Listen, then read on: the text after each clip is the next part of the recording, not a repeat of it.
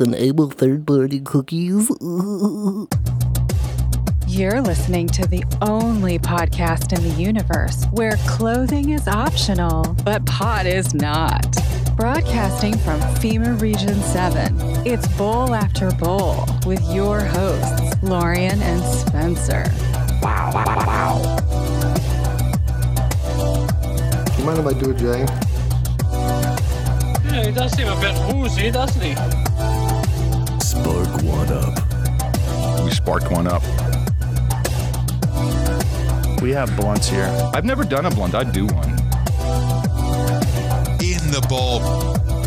You're not to tell me you've come here looking for pot. No, you would never come here looking for pot, would you? Nah, not the bowlers. Well, whatever you come here looking for, I bet you'll find it.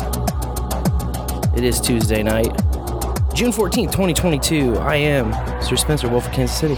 And I am Dame DeLorean. And this is Bowl After Bowl. That's right. Still alive, despite the odds. Live and lit and alive. Hard to believe. Appreciate all you being here. Another Tuesday. The show must go on. That's right. That's what I said. I was not convinced, but here I am.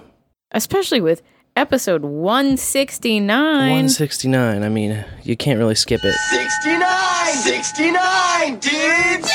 You can't postpone it. You can't jack around with it. And it's one of the only ones I can't do alone. Something about, I don't know, maybe this afternoon sometime, I just started feeling awful. And it was only about 20 minutes ago I puked my absolute guts out right over there in the studio. In the bowl of the bowl. Bowl. Yeah, that's perfect. Toilet bowl, of course. So we'll see how this goes. I'm going to hang in there, do what I can. Yeah, and I'll be here. Been, I don't know if it was the leftovers that we had, because none of you got sick. No, we all ate the same food today. We all ate the same food yesterday. Might just be running around too much. I'm hitting my limits. I think so. I'm hitting my limits. Just looking at my calendar and stressing out very much because everyone kind of agreed that June 25th would be kind of the cool day for the next Casey, No Agenda meetup. Yes. And I still don't have like a venue picked out or a time or nothing. And it's a week from Saturday, so I don't know. I don't know if that's going down or not. I kind of asked in the Telegram group if anybody would be so kind as to maybe suggest a venue or something. Help me brainstorm at least and maybe plan. Nobody touched that with a 10-foot pole. No, I know. And I was just I was down here over the weekend and trying to rearrange and look at my calendar and fill stuff in and catch up on some clients. I took on a new buyer, which I don't even know. It's a great time for buyers in the real estate market. Oh, yeah, it's such a lovely fucking market. So I took on a new buyer, looking for stuff, and also have something on the market, trying to get that off. It has no air conditioner, so that's going well right now. Ooh. I'm kind of... tough sale. I'm heavily pushing to get an AC installed right now, so that we can get that thing maybe unloaded. But, yeah, and I'm just looking at... trying to prep for a work teach next week, and I'm just like a little overwhelmed with all the stuff. And now you're in the bowl. All the stuff. So it's the time to kick your feet up, do a J, feel good, enjoy yourself.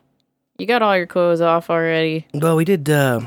We had a great week. We kicked back and relaxed. It was a great birthday. Yes. Which you always ensure it is. Of course. Which I appreciate, but. Played some pinball. We did some and wandering around this beautiful city. Yeah, the Union Station and such. Yeah, and the pinball shop. Wow, what a joint!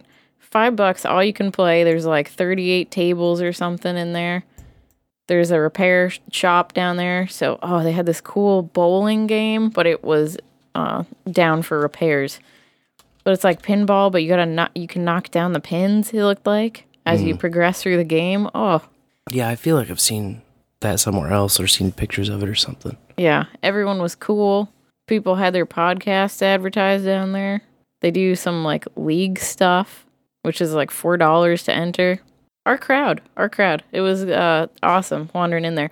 And then, we had the kids with us, and pinball tables are taller than them, but they have little stools and whatever. So first they were just watching Spence play, but before too long, the girls were like, I've got to play. So I was just like, all right, dude, take my $10. The kids are playing, and I'll just hold the baby. And then, when a kid is like, screw this one on the second ball, I'll finish off the game. That place is called Solid State Pinball Supply, by the way. I highly recommend it. It's down on Troost. And, get out there, play some pinball. Solid State Pinball. I'll put a link in the show notes, too. Because that was a fun thing to do about Kansas City. Yep. It was a good time. Then we went the next day to Science City, because we didn't really have time to do it on my birthday. What did we do before the pinball? I'm trying to remember exactly. I know we got that big-ass pizza. That was after pinball. Yeah, that was a crazy huge pizza, by the way. It was like 48 inches or something. I don't know. Very thin crust. But the way they sliced the slices, the crust had to be like 8 inches, the slice was like 8 inches wide. Yeah. And then it was like 12 inches long. Crazy. It's wild. I really can't remember. Yeah, I think we did Crown Center. And we let the kids have a heyday. There's like a Curious George indoor playground that's in town right now. They always have like a rotating indoor play world thing at Crown Center for the kids, which is cool. It's by the Coterie Theater, which does all kids shows. So they played around there, and it's free. You can't beat that. We looked at the Union Station Museum and learned about all the refurbishing that went down. We thought about going to Science City that day, but we did not. Yeah, we ended up going the next day. Yeah. But it was a load of fun. That was fun. Yeah. And then you can apply the price that you paid to a membership and go anytime you want for free. So we did that too. So now the kids are begging us to go back, which is neat. Yeah, it's like you can't do all this stuff in one day. No, that's for sure. So Kansas City's awesome that way too. Or like now we've got the zoo membership. We can go for free anytime. We got the Science City membership, can go for free anytime. And then there's all these discounts to the movie theater that's in Union Station and dollar popcorn or whatever, since you're a member. Lots of perks, man. Yeah, it's fun. That's great for families. That's really cool. And the next day I worked out in the miserable heat, backyard baby shower. Ah, yes. Which was, I don't know. The bartending gig. It was just hot. Paid well, but it was really hot. Yeah, but you brought a little plastic baby home. Yeah, that they played a game with. This game where they had baby onesies. Then they used them as like catapults or whatever. And they were launching these little plastic babies across the yard, and like their teammate, partner, or whatever would stand with a plastic tub and catch them in the tub. That was one of the games. This other game was like a fashion contest, and they gave everybody like a bag that had like ribbons and like 20 diapers and a bunch of pipe cleaners. And you were supposed to make like some kind of a fashion show entry out of it, some outfit. Sustainable fashion. Yeah. You'd have it forever because the diapers don't disintegrate or whatever. Yeah, there you go. So that was interesting. Interesting. And then Sunday, I thought was kind of like a kickback day. And then we went out to eat. And I didn't realize, I forgot that was the day we were supposed to get those chickens. Yes. From our good man Douche Bar. That's right. Who, pasture raised. It's the man who gave us this bell. What a dude. And, so. Well, we had on the calendar bar chickens. Yeah. And it's just like, it didn't think anything of it. I don't know what we thought it would have Yeah, meant. I looked at bar chickens and I was like, bar chickens. Yeah. Okay. I don't know what that is. But we were sitting at a Buffalo Wild Wings. And I get a text from him. He's like, y'all still coming out? And I was like, oh, shit. Douche bar chickens. And it kind of dawned on me what that meant. And then... and it was like, right, coming up on 7 o'clock. And he had said in his post on No Agenda Social, pick up their chickens between 3 and 7. Yeah. So we look at each other wide-eyed. Oh, no, we gotta go. I was like, hey, if it's too late, like, we can come tomorrow. But, like, I'm in OP and I could come right now, you know? We were like a little more than 30 minutes from his place. closer to his place from our house, so it wasn't like we were further away. He was like, it's taking us longer than we expected anyway, so come on out when you're done, it's fine. We got there like a little after 8. Beautiful place they've got out there. Yeah. Little Kansas farm, Gorgeous. It's kind of like a piece of the dream, like a slice of the inspiration. And he had chickens and goats, pigs, some horses. You said they had an emu? A mule? I heard from a child there was an emu. I didn't see the emu. Lambs. Alleged emu. Sheep, a mule. All these animals, man. Beautiful farmhouse. Beautiful wife and kids. The kids were all great, and that was the best part. Like, the kids just, like, hit it off right away. Yeah. And I feel like the kids need, all the friends they can get. Definitely. So, yeah, we ended up kicking it and watching them process our birds, and it was like 12:30 by the time we left there. So yeah, rolled out after midnight. Stayed for hours. And all the kids like did so friends. good. His kids, our kids. Yeah, I mean, his kids were impressive, man. Yeah, definitely. Yeah, his older ones were so great with our kids. It was awesome. Yeah, so thank you. Really inspiring. Yeah, thank you, Douche Bar and family. For we the love lovely you guys. chickens and the lovely time, and hope to be back again many times. Yes. Then last night, Billy Bones came through into town. Yeah, Billy Bones rolled through KC. How awesome was that? So epic. Billy Bones on his way to his new land of the free, escaping Washington State. And we took him out, where else, Same place we take everybody the first time, to the Freight House Jack Stack. And had a delicious meal, delicious Jack Stack barbecue. Kind of a tour of the city as far as meats go. Yep. So we get like the family style platter. So, they get you the cheesy corn and the slaw and the beans. And then you get the taste of KC, which is ribs, brisket, pulled pork, and some chicken, some smoked wings. But then on top of that, you gotta get some burnt ends too. Yeah, we added those on. Oh, and of course they're onion rings. And then like a gargantuan tower of onion rings, yeah. And yeah, it was delicious. It was awesome. Billy Bones is exactly as badass as you would imagine him to be. Yep. What a fucking dude. Great guy. And then we just kind of did a little walk tour. It's funny because when you come to Kansas City and it's Monday evening, it's like there's nothing open. Everything closes. Yeah. It's like the city that goes to bed early on school nights, The city that loves to sleep. The city that's my kind of town, It's like it's 8 o'clock. Why aren't you in bed?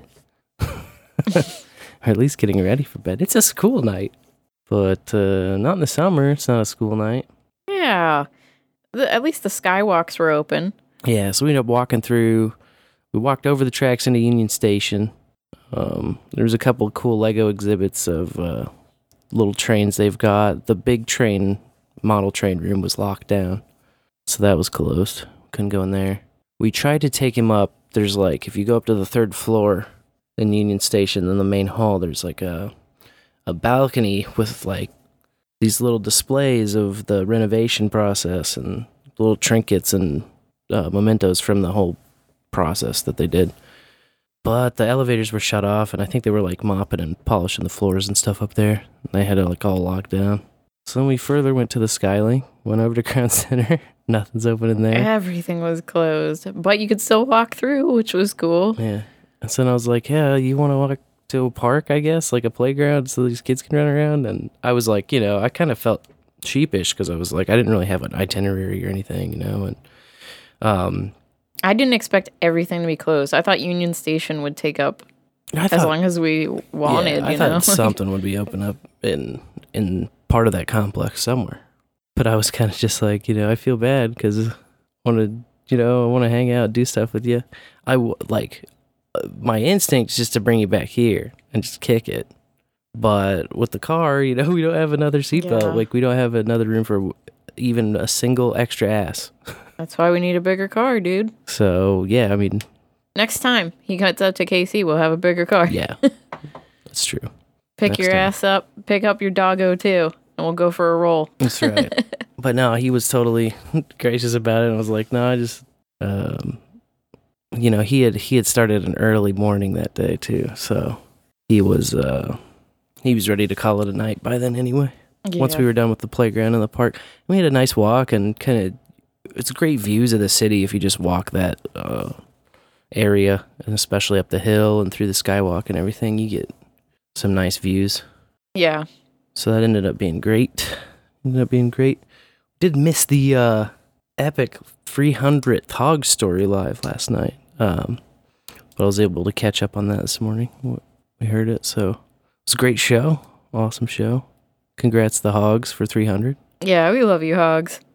And now you're talking about trying to find a venue for the No Agenda meetup here in Casey, and I had thrown out that playground we were at. yeah. Just because, you know, it's free. There was a little shelter there. Yeah, I'll have to look You and don't have see. to reserve it. It's just that there's no parking, like no good parking situation, Yeah. it seemed like. You had a street park and, Parking would be a pain in the ass. yeah. I'll figure something out. We may have to just push into July, is what I'm thinking at this point. Oh, if you feel like this for much longer. I mean, because we already said we needed more notice on the last one, you know? And so even if I picked, like, right this second a venue and then made a promo for Thursday's show, it Yeah. still wouldn't be any much extra notice, you know? You're right. So I think that we'll probably push that into July. But that's all right. Yep, The show keeps rolling, you know? that's right. I feel like I need just like a month sabbatical. Just disappear, come back like a while, you know? Best I can do is 5 days. It is Father's Day this weekend, so you know you gotta. That's true. I'm gonna have you kick your feet up and enjoy yourself this weekend. Yes, indeed. Well, I hope that's the case. I can't wait. Yeah. It's a great time to thank some folks, though. Yes. You are the reason that the show must go on, and we don't skip sick days. It's you, the ballers, man. You give us encouragement in the back channels, and Lorian really pushing me to just power through it, get over it. I said it's 169. I can do a solo show someday, but not this episode number. 169 is a special one. Yeah. Indeed, a special one. And you can be special too if you just play along with our value for value model. The proposition is this: we put this thing out there every week, and we even do bonus bowls with buds, just like we did on Sunday with Dergigi. GG, that was epic. Yes. If you haven't listened to that, you can go over to bowlswithbuds.com for that and all of our interview format shows. So that's kind of where we, whenever we can, get a new bud in the bowl. We hang out, get to know them better, and talk about the pressing issues of our time. And we talked a lot about Bitcoin. He is the author of 21 Lessons. Yep. 21 Lessons is a Bitcoin book. So it was really fun and eye-opening, and got to talk some old stuff that we've talked before, but also some new ideas. He turned me on to that professor, that other professor at the University of Toronto. Oh yeah, Vervaeke, or I'm probably butchering the pronunciation. Sounds right. Yeah. But with the meaning crisis, yes, what's that's his right. topic? Yeah, his whole theory of the meaning crisis, the crisis of meaning that we're going through currently. And it was just an excellent time. So people seem to really enjoy it. I've been getting a lot of positive feedback. I'm looking through some Boostergrams here, and the value for value. We put it out there. If you get value from it at all, we ask that you'd send value back in some way. And this is a list of people who have sent it some value in the form of digital Bitcoin, which you can do in little tiny micropayments over the Lightning Network. It's fascinating.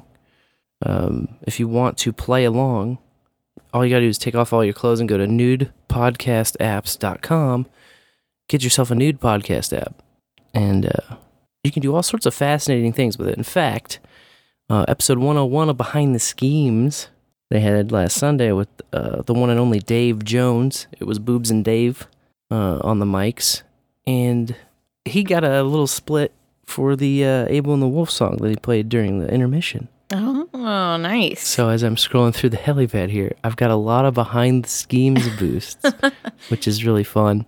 And we had a 3 split off of that for, he was gracious enough to give us like 3% of the show for just providing one of the songs for intermission. So it was like an epic value tag that Boobs had put in there. It easily is a record breaker for the most splits in a tag. Never heard anybody come close to how many splits he had. It's so awesome too, just to see all that value being able to be programmed in, and you can just say, all right, this is a portion for you, this is a portion for you. You can carve all of that out automatically, and then that's royalties forever. Same with our Gigi episode. If you boost the Gigi episode, a third of that will go to Gigi and his node. Forever. So that's the beauty of this system. It's part of why we love it so much, and why people are having a really good time. I also sat down with Kyron. Yes. On Friday. So some boosts are coming in for that, for his show Value for Value. So you want to check that out, Value for Value with Kyron Down. Yeah, that was a fun one. It was, and I was actually on a video stream. Whoa. Which is a little different. But you're all set up for it. I am, you yeah. teach it's like, now that virtually. I do the virtual teach thing, it's like, oh, all this stuff's here perfectly fine. So we did get a boost for the Gigi interview, 1690 from Witty Username 30. Happen to know that is Mitch from the KC Bitcoiners, who says, love it, out on Bitcoins, in on Sats. Yes, that's right. We brought up, is it Bitcoin or Bitcoins? Yeah, that seems to be like you. a big debate that flared up within the Bitcoin community. From Tales of the Crypt, I think is where it originated. And yeah. But we're stacking Satoshis. He said Bitcoin or Bitcoins, it's called Sats. We call them Sats. So we're stacking Sats, you're right. You got to stack on the dip, you know. Oh yeah, this is the perfect time. Bully Steed, we call our Boosty Steed sometimes, also at a fountain, 3333 on the Gigi episode, who says, possibly the most important episode I have listened to date. Thank you for the gift of Gigi. Well, Aww. Absolutely. When we heard him on Podcasting 2.0, we knew that we had to talk to the dude eventually. So it was a long time coming. We had to reschedule, and then he had a big move that he was going through, so the reschedule had to be like pretty far in the future. But everybody's set up now and getting good to go. So yeah, we pumped it out on Sunday. Yeah, wake and bake. 4269 came in from Harvat, who loves to start that boost off right with the pre-stream boost. 69, dudes! Little combo 420 and 69. Loving the numbers. That's out of the CurioCaster live tag. So we appreciate that. Thank you, Harvat. 6969. 69, dudes! It's from our friends over at the Lotus Effect, Phoenix and Phoneboy. The note is, tune in Saturday at 4 Central for the Lotus Effect with Phoenix and Phoneboy. Boost the bowl. We love Sir Spencer and Dame DeLorean. Well, thank you. And we love you. You sweeties. Huge shout out to you guys. They are currently bouncing our stream onto the No Agenda stream because we were having a hell of a time. Yes. Trying to get on. Appreciate that as well. Weird internet issues today. Maybe we talk about that a little bit. Yeah. A boost just came in from Boobery. Hey, Boobery. Thank you. 7777 out of Fountain. Woo. And he said, I'm feeling drippy. Boost the drop. Hell Got yeah. that drippy drop, man. So cheers and appreciate that. And finally, 3333 out of Fountain. Baby Karma for Phoenix and Phoneboy. Woo, Baby Karma. Some Baby Karma. I think I have some of that.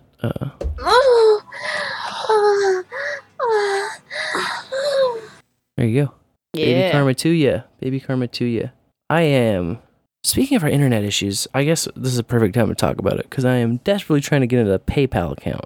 And it's got to be some kind of a network issue that's fucking me up here. But not only were we not able to connect to the NA stream, just certain, I don't know if it's DNS, I don't know. But certain crap just is not loading for me.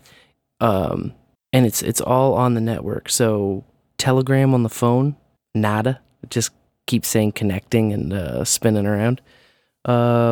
Most sites won't load images. PayPal, it looks like it's working. It's like in basic HTML. But yeah, there's no style sheet. There's like no CSS or JavaScript loading.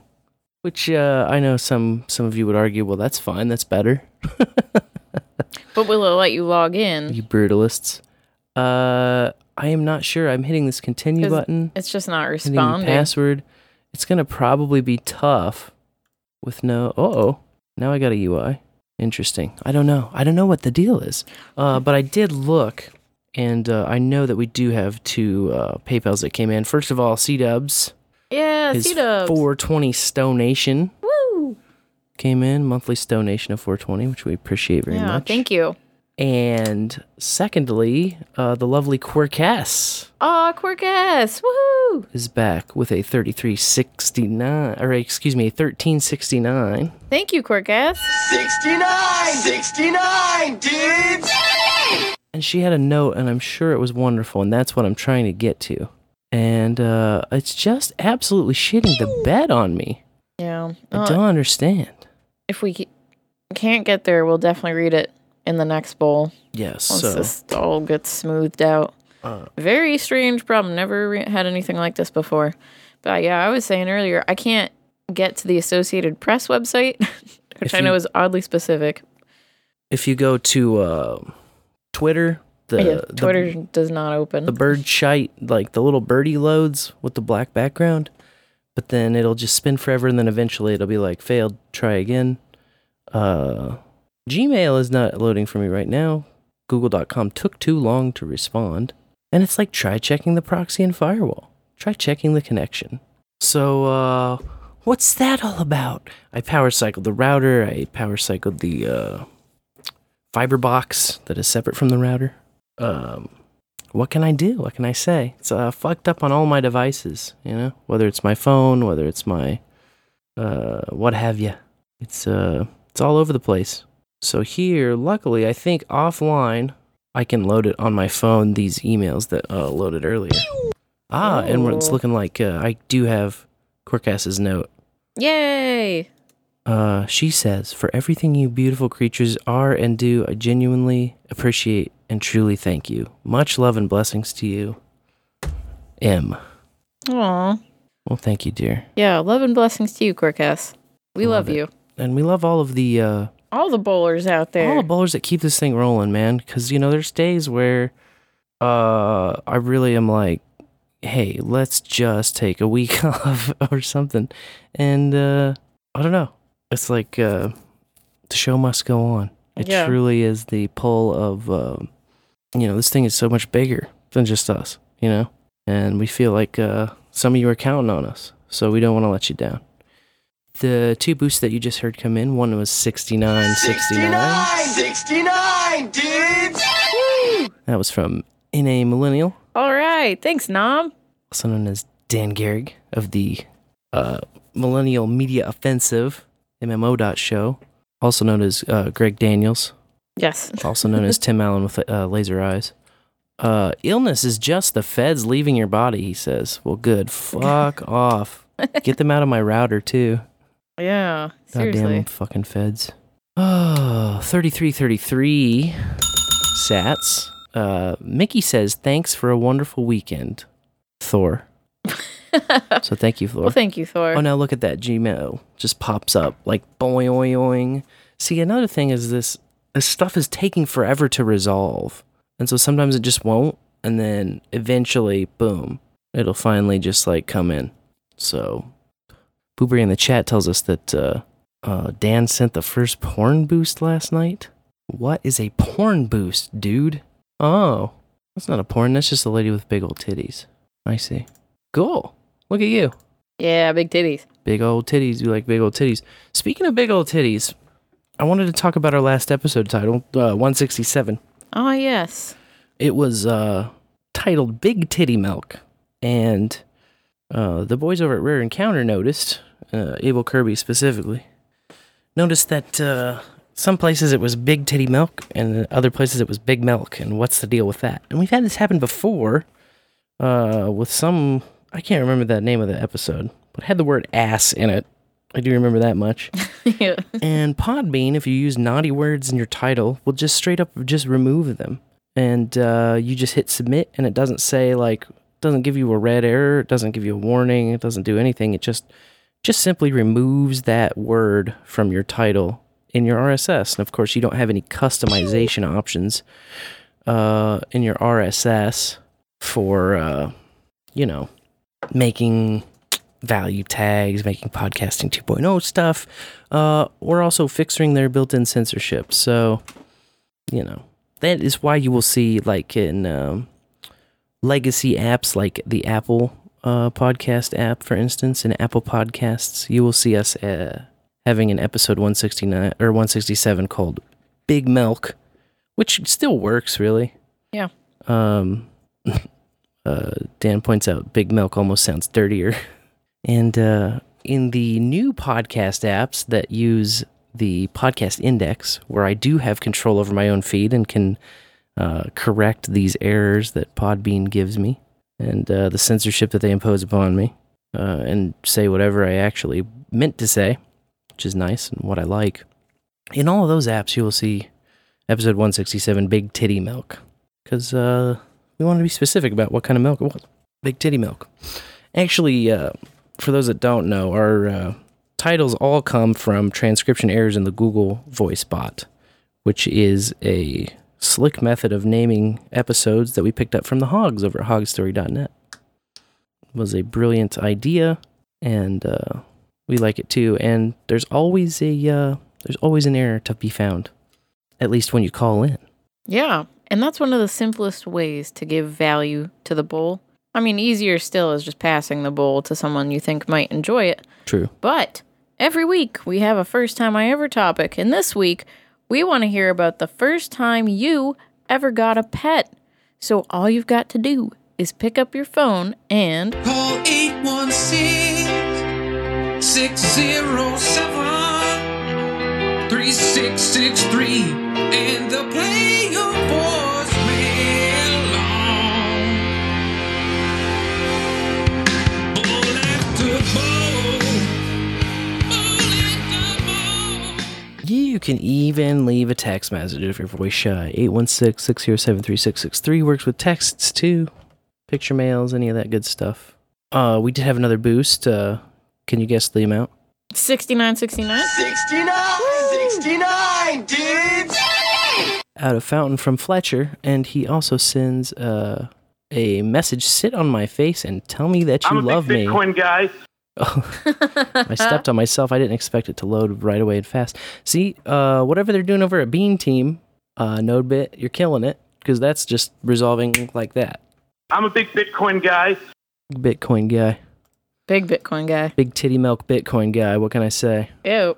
Oh, the boost bot. Yeah, they told me the boost bot is not working. Well, let me see if I can get that. I told them that was part of the issues on our end. And just moved on. Well, I had to refresh everything. So, there we go. Oh, and looks like he came on just in time to show us another one's coming in. 69, dudes! Woo! Another 6969. Comes in from Fletcher. Mustache rides, anyone? I would like a mustache, right? I want one. I want one. There's nothing stronger than having it be done in front of a crowd. Oh, man. No, I appreciate all you bowlers, because I am feeling a little bit better than I was even 30 minutes ago. Yeah, it's just the positive energy of the bowl. It helps. It helps also to puke whatever evil is in your gut out into the bowl and flush that shit the fuck away from you. So you got to. And you usually do feel better after that puke. Yeah. And boy, that was a rough one. Oh my God. Usually the sound of barfing doesn't do much for me, but ooh, I could feel my gag reflex tingling. I was like, ooh. And I still brought you a bottle of water in there. And then you whisked me away with your hand. I was like waving my hand like, why are you in here? Yeah. Get the fuck out of here. And I was like, retching. I brought you water because I know I like to rinse my mouth after that shit happens. If I don't have a toothbrush at the ready. Yeah. Well, it's helpful. Yeah. I appreciate that. Appreciate you. Appreciate everybody. Yeah. It's a big appreciation circle jerk right here. That's Everyone right. grab to the right. And Value for value. It's a lifestyle, you man. can use this cocoa butter petroleum jelly. I got a great deal on it at the bargain zone. Yeah. Just grab to the right, use this. Smells great. There you go. There you have it. Oh, man. Well, I think this is a great time as any for a little bit of... On-chain, cocaine, shit-stain. On-chain, cocaine, shit-stain, on-chain, go! Streaming sides, booster grounds, makes you really wanna build a node. The most important thing going on right now in Bitcoin is that tomorrow there's a KC Bitcoin meetup. Ah, very important. And you're going to want to do it because Captain Sid is coming. I hope I'm saying that right.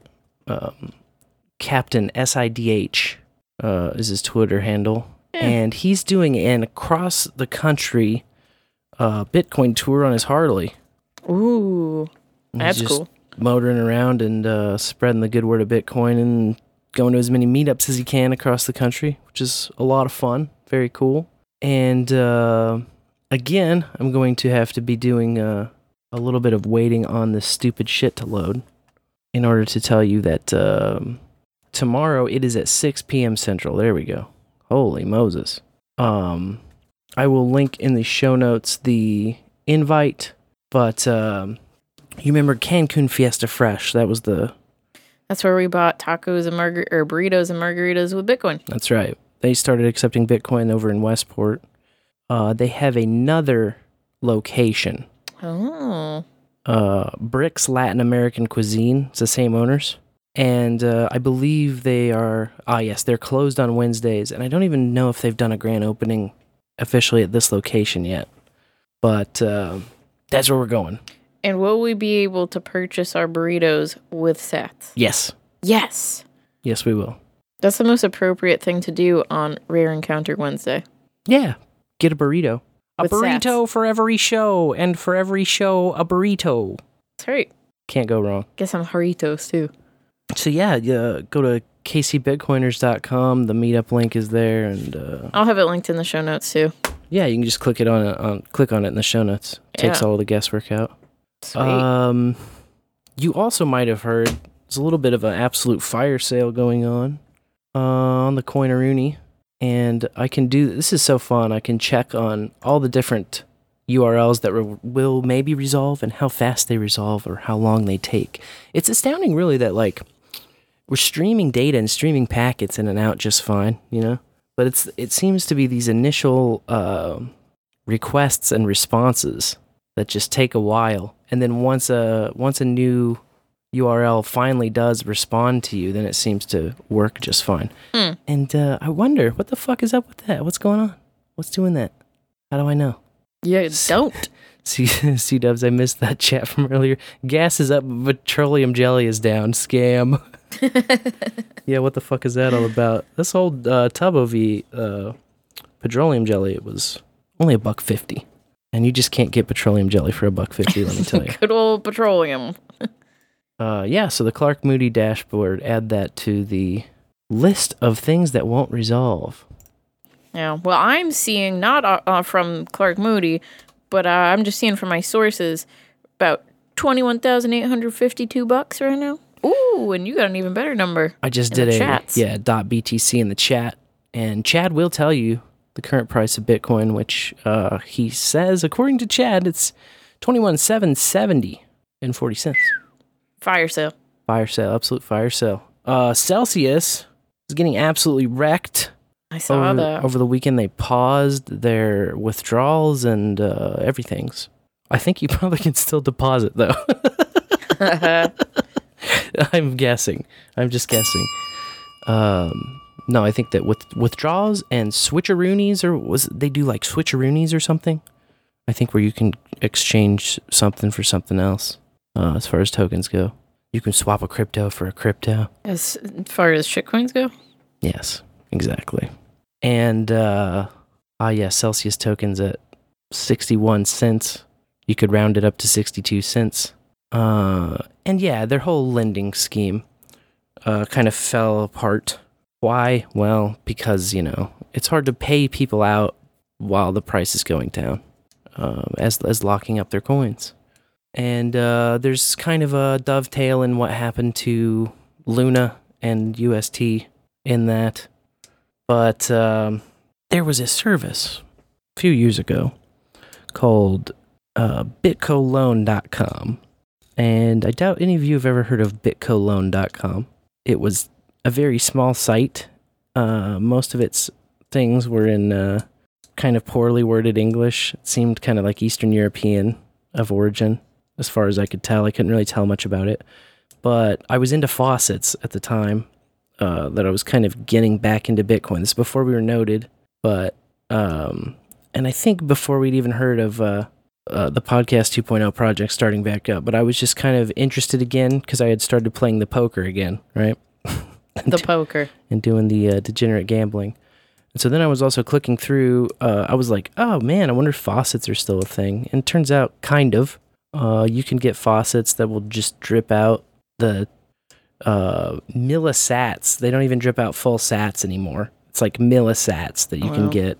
And like click on enough ads to get up to sats, which is just ridiculous, man. But I used to be pretty hooked on certain faucets, and so I was just trying to crank through and see if I could get to like numbers enough to withdraw. And I saw an ad for this Bitco loan place, right? And this Bitco loan was a similar thing. It was you could put in Bitcoin or Dogecoin or Ethereum. I think they had another option. I can't remember exactly. But the deal was that you could loan your coins to other people or other businesses, right? And then they'd have like the length of the loan and the percentage yield and like all of this kind of shit, right? And you just lock it up for anywhere between 30 days and 180 days. Some of them were like 200 and some days, like loan terms. And so I put coins in there and I did it. And I did some of the short-term ones, and then the yields were insane. And this thing was like new too. It was like it had just been made. You know, it was like in existence for, like when I put my coin on there, it had only been around for like 5 weeks. And the time expired and the loan went out and I got my yield, you know, it paid me out. Like, so I pulled all the original coin off of there. I had earned, because I locked it up in a couple of different loans just to try things out. I pulled all the coin that I originally put on there plus the yield off. Or, excuse me, minus the yield. Just like minus some of that I'd made. Yeah. And then I dumped it again into there. There were, I think the smallest one was like 158% return. But like the biggest one almost tripled the coin. Wow. After the time period. You know, it was like ludicrous. I was like, how is this even possible? This seems stupid. So then I pulled everything. Eventually I pulled everything plus a bunch of profit off of there. And I was like, this is gotta be some kind of Ponzi. There's no way this is going to last forever. This is too good to be true. But I did keep some of the earnings in there still spinning around. And it was probably about 6 or 7 months, I want to say. And then just one day they paused withdrawals. And they were getting ready to do some big upgrade to some new method, you know. Oh. Yeah. An upgrade. And then the upgrade wasn't working, so withdrawals couldn't be unpaused. But you could still deposit, and you could still start loans, right? And you could still lock stuff up. So I was like, damn, they must be just, you know, doing the last hurrah thing. Like, everybody put in money until we, like, have to disappear. Like, the people are getting wise to it. And some people were posting on Reddit and other places like, oh, this Bitco loan is a scam, you know? And I had kind of got that sense. I mean, it just felt very scammy from the start, you know? Yep. Very well designed. The website looked like beautiful and the typical, you know, JavaScript bloated web templates that you can get that looks all right.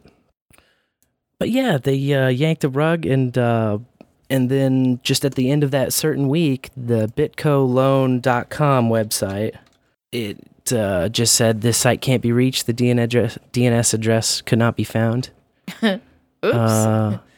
And yeah, it still to this day does that if you go to bitcoloan.com. And I can't really find much about BitColoan like written anywhere. I've searched it a couple times just out of amusement because I was lucky. Like I did lose coin, right? Like there were still loans locked up that I had on that exchange too, or whatever the fuck you call it. It wasn't exactly an exchange. It was like a microloan service or something.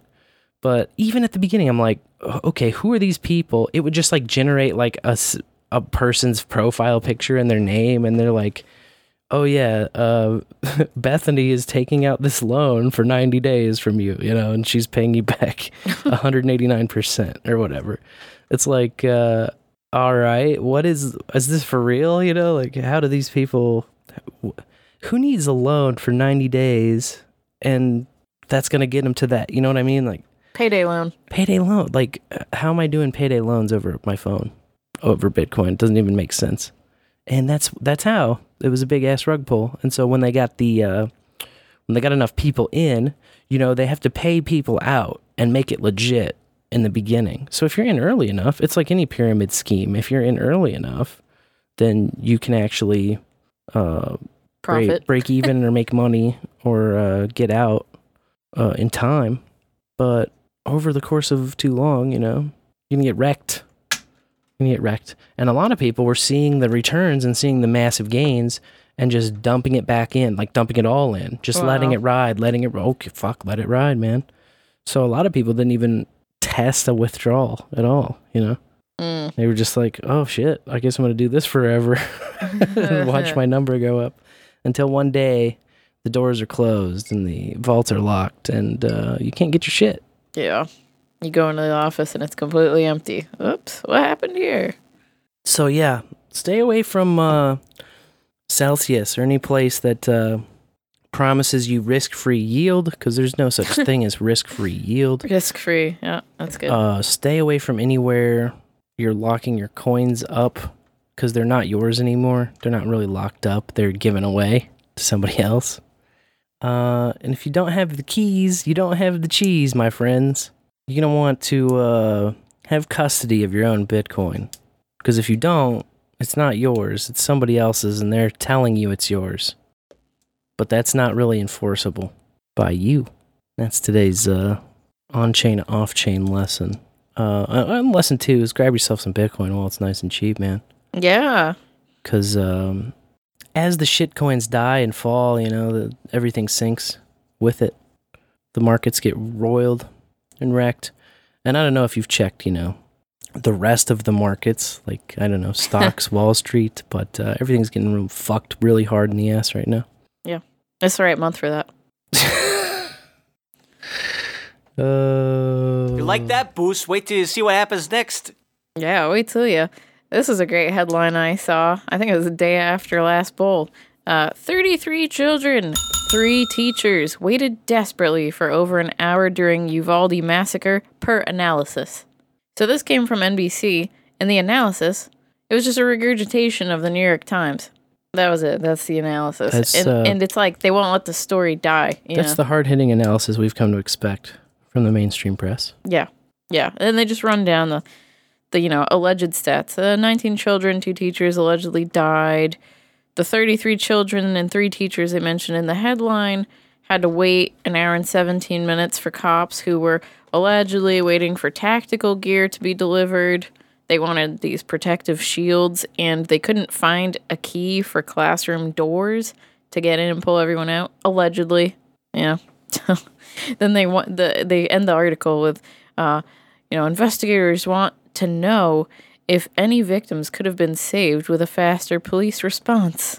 Probably not, because the police got there and then just stood around, right? So yeah, but if the police hadn't stood around, if they had just ran in with their tactical gear already or whatever, would people have been saved? It's like, likely, yeah. Likely. Yeah, I always thought that if you signed up to be a cop, you were signing up to be a bullet sponge. Like, that's part of the job description. No, But regardless, you're signing up to stand where the feds tell you to stand and shoot who the feds tell you to shoot. The whole thing glows, so ignore who the feds tell you to ignore and arrest who the feds tell you to arrest, and you're just a little bitch boy for the feds. That's what a cop does. Yeah, nowadays. So, good fucking luck. Maybe forever. Good fucking luck with public school. Good fucking luck with being a cop. Good fucking luck with being a faggot fed. Go fuck yourselves. Fucking sick of it. Anyway, I'm feeling really great today. I know. 65% of men think that they're healthier than others, and 33% skip annual exams. We got to get them numbers up. Those are rookie numbers. Yeah, they talked about the magic number percentage of men believing that annual checkups are unnecessary. For the most part, I agree. Yeah, that's low. The last time I went for a, physical, I walked in, they did all the normal labs and shit, and it would pee in a cup, give me your blood, check your eyes with the little light, stick out your tongue. Yeah. Hammer the knee. That's a great one. They're like, what? Fucking Clown World honk forever on that. I just hammered your knee and your knee bounced. Whoa, didn't expect that to happen. That's very strange. No, that's exactly what we want. And then I leave and they're like, everything's good. And maybe they're like, you could have more vitamin D or you could have more iron. And that's it. But I know that about myself.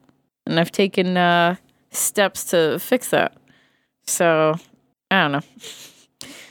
The whole thing ended up, the article all came together. You know, they have these percentages that they pulled out of their ass. They didn't even say where they came from. If it was a survey in a mall or online or what. And then it's like, let me tell you why exams are so important and everything that Big Pharma says is safe and effective. Like, it just goes into that. And then it's like, if you get your medical information from social media, well, it's going to be misinformation. We saw that during the COOF. And it's just like, wow, okay. Yeah. Good job, Healthline. And finally, a story that Abel Kirby saw before I did in our neck of the woods. A 33-year-old man who was unhappy with his haircut shot a barber and was going to execute him, but his gun jammed. Oh, my God. Says report. That's the ending of the headline. So this was in Kansas City, of course. The court documents were just released, but this incident happened on June 2nd. The shooting occurred outside of Drake's Barbershop on 39th Street. And this man came in asking about a discounted haircut. Oh my God. We're already off to a bad start. Yes. You know what I mean? One of the barbers agreed to it. And then immediately after the trim, he starts complaining. So the quote from the owner of the shop was, "It wasn't even a bad cut. He did a really good job with it. The man just wanted it for free." And I was like, thank you. That's exactly where I was thinking already at this point in the article. So he was, the next day, he shows up angry. And he wanted to complain straight to the barber, but the barber wasn't there. The owner was there.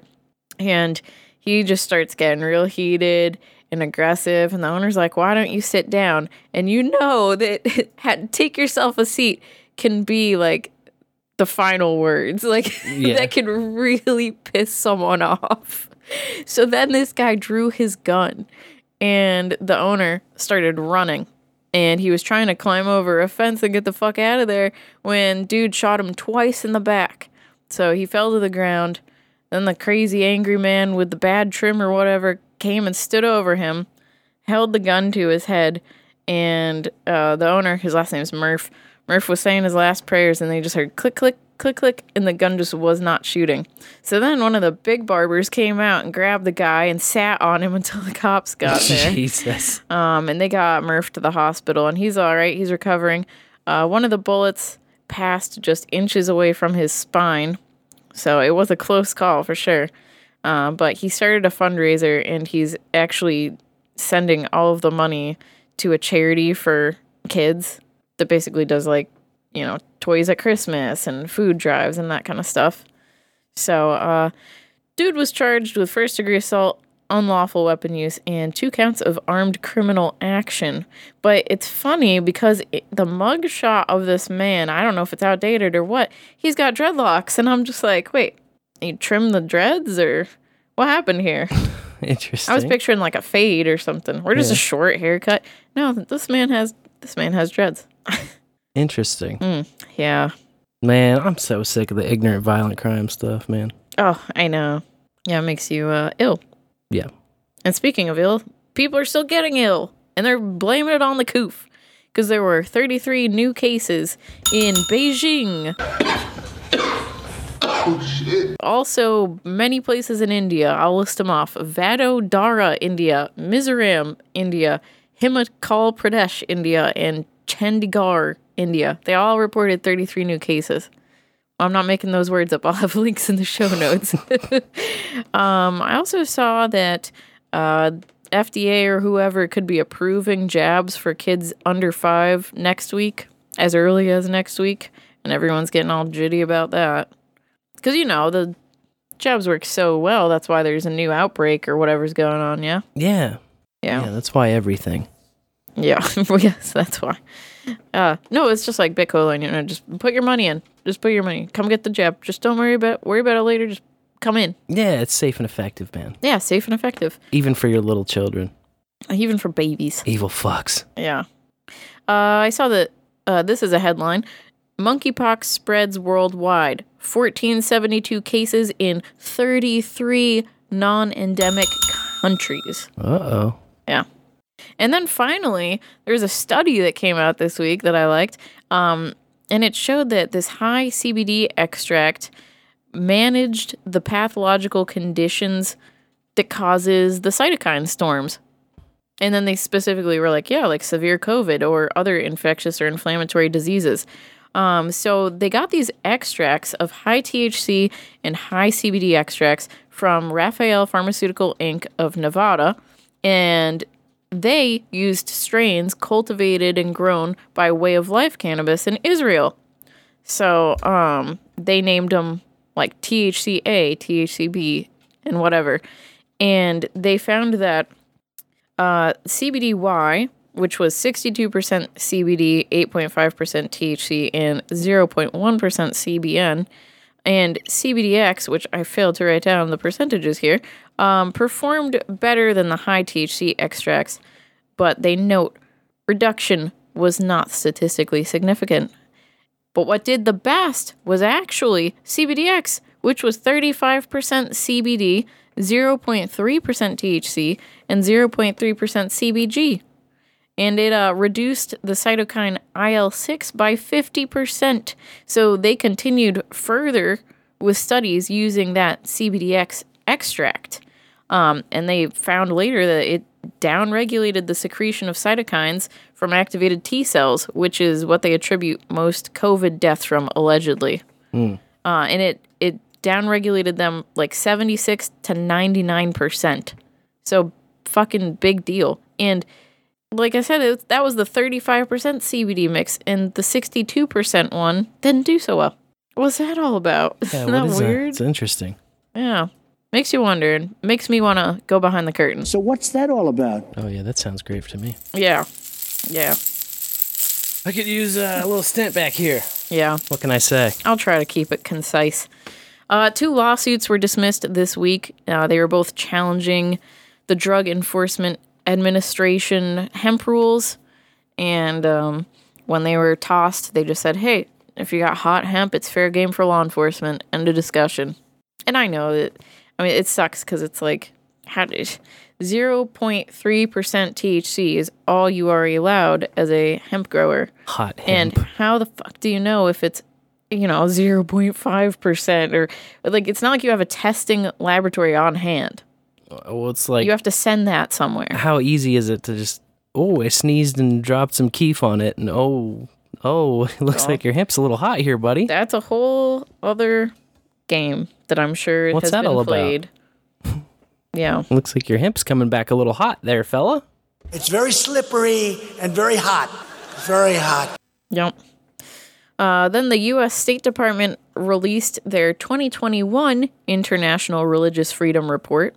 Pretty late. This gets drafted by the embassies, and it just, in a section of it, they were looking at how pot laws in other countries respect or violate the rights of certain believers to practice their faiths. Of course, it doesn't look at our domestic laws, which are a shit show, and no one is respected currently. Right. So they really, all they were talking about were the Hindu and Rastafarians. That's it. That's all that they care about. And they noted, the only other time I saw a different religion noted was in Belize, where some decrim or legalization was getting pushback from the National Evangelical Association. But I was like, you know what? Genesis 1:29. Yeah, what the deal is. So, like, this is keeping this under prohibition is restricting my rights as a Christian, you know? Or Jew. An alternative Christian or Jew, yeah. Yeah, Genesis is Jew-friendly, so. Hey, yeah, see, there you go. God made the perfect medicine, and man came and made it illegal. That's my religion. It's just like, nature. Look, this was put here for us to use. Oh, so in the Supreme Court case, U.S. versus Cannon, the judge upheld a decision this week that a Pennsylvania man on pretrial cannot use medical weed because it's federally illegal. And we saw this in the Maine case recently. But this guy is a paraplegic who was arrested in 2019 for pot and firearms related offenses. And, a statutorily required condition of his bond says that he must not violate federal, state, or local law while on release. And they argued, that means you can't smoke weed, even if it's medical or, being used medically. So then he appealed that decision because there was a different condition of his release that said he could not use or unlawfully possess a narcotic drug or other controlled substance unless it was prescribed by a licensed medical practitioner. And they came back and just denied it because they said, no, it violates federal law. Even if a, doctor gave you a straight-up prescription for the weed you're smoking. This is Schedule 1, man. Bull crap, man. Yeah.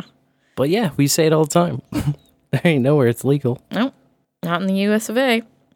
The U.S. Supreme Court took up Bilodeau versus United States. Might be Bilodeau, I don't know.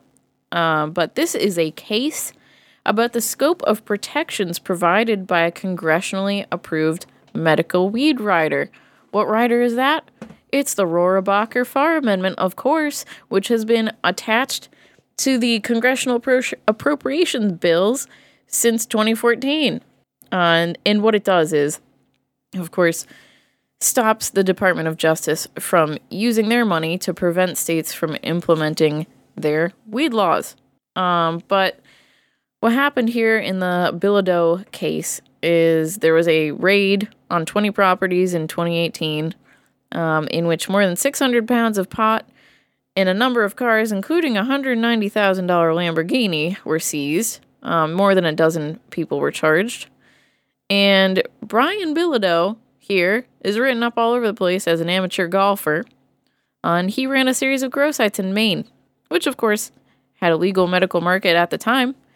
But federal officers entered his sites after allegedly investigating him for 2 years, took samples of evidence that they claimed indicated some black market stuff going on, and then destroyed everything else that they didn't take, and charged him with knowing and intentional manufacture and possession of weed. And then they argue here in the court papers, there's ample evidence that he was selling weed to non-patients, which is like, how do you know what a non-patient is? By sitting in a car watching. But whatever. So now the Supreme Court gets to decide if this qualifies as the type of prosecution that Congress intended to prohibit with their appropriations rider. And we'll see how it goes. That's just it got picked up. Now they're going to run with it. The Environmental Protection Agency emailed workers this week with a memo reminding them that they cannot smoke weed, even if it's in case they forgot. Yeah, don't get a medical license if you work for the EPA. This, of course, they point to Executive Order 1256-4, Drug-Free Federal Workplace, which was signed by Reagan in 1986. And, as I already said, weed Schedule 1, federally illegal, even if obtained with a prescription. in a medically legal state. So then they just, reinforce you can't use it on duty, you can't use it off duty. And they tell them you can't directly invest in stocks or business ventures pertaining to pot growers or retailers, or you could lose your eligibility to access classified information and hold sensitive positions. You can't even get pot stocks? You can't get pot stocks. That's fucking insane. Not direct ones. You can invest in a company that might invest in pot stocks, but you yourself, as a EPA officer or whatever, cannot. Holy Moses. I know, isn't that gross?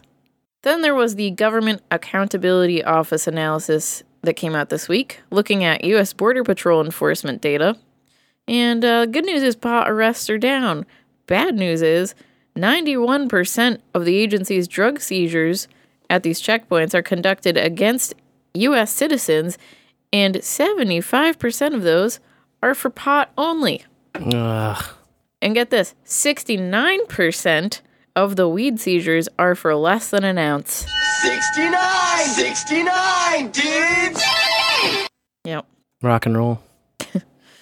Oh, CAOA. CAOA could be filed this month. That's the word on the street. That, of course, is the Cannabis Administration Opportunity Act of Chucky Schumer and his lackeys. Oh, boy. Yeah.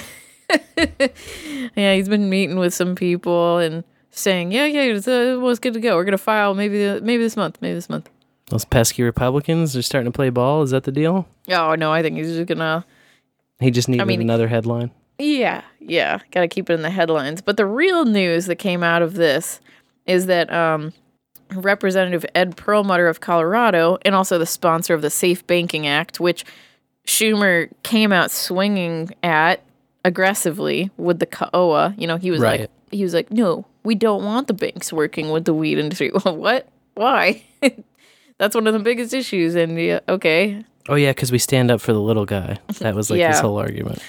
I remember. So Perlmutter and Dave Joyce of Ohio, who he's the guy behind the HOPE Act, or Harnessing Opportunities by Pursuing Expungement.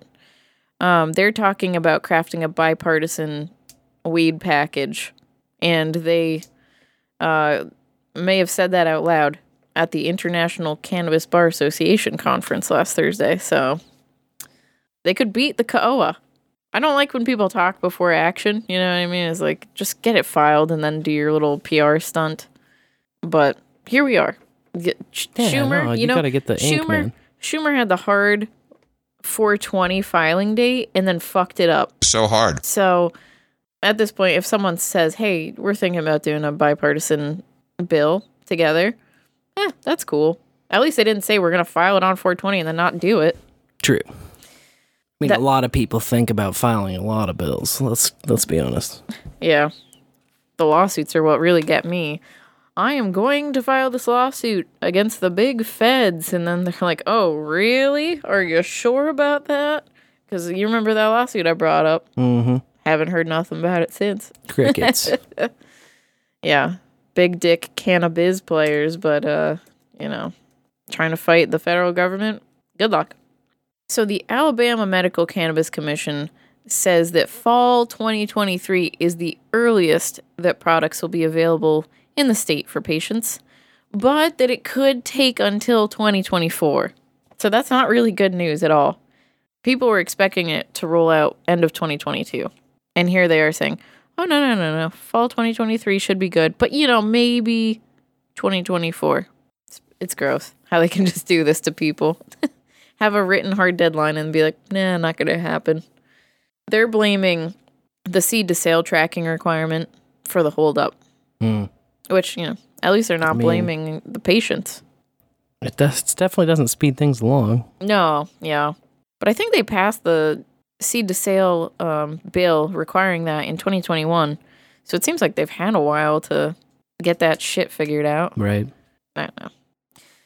The California Superior Court ruled that High Times must pay $5 million in back rent for a would-be dispensary in San Francisco's Union Square. Excuse me? What? Yes.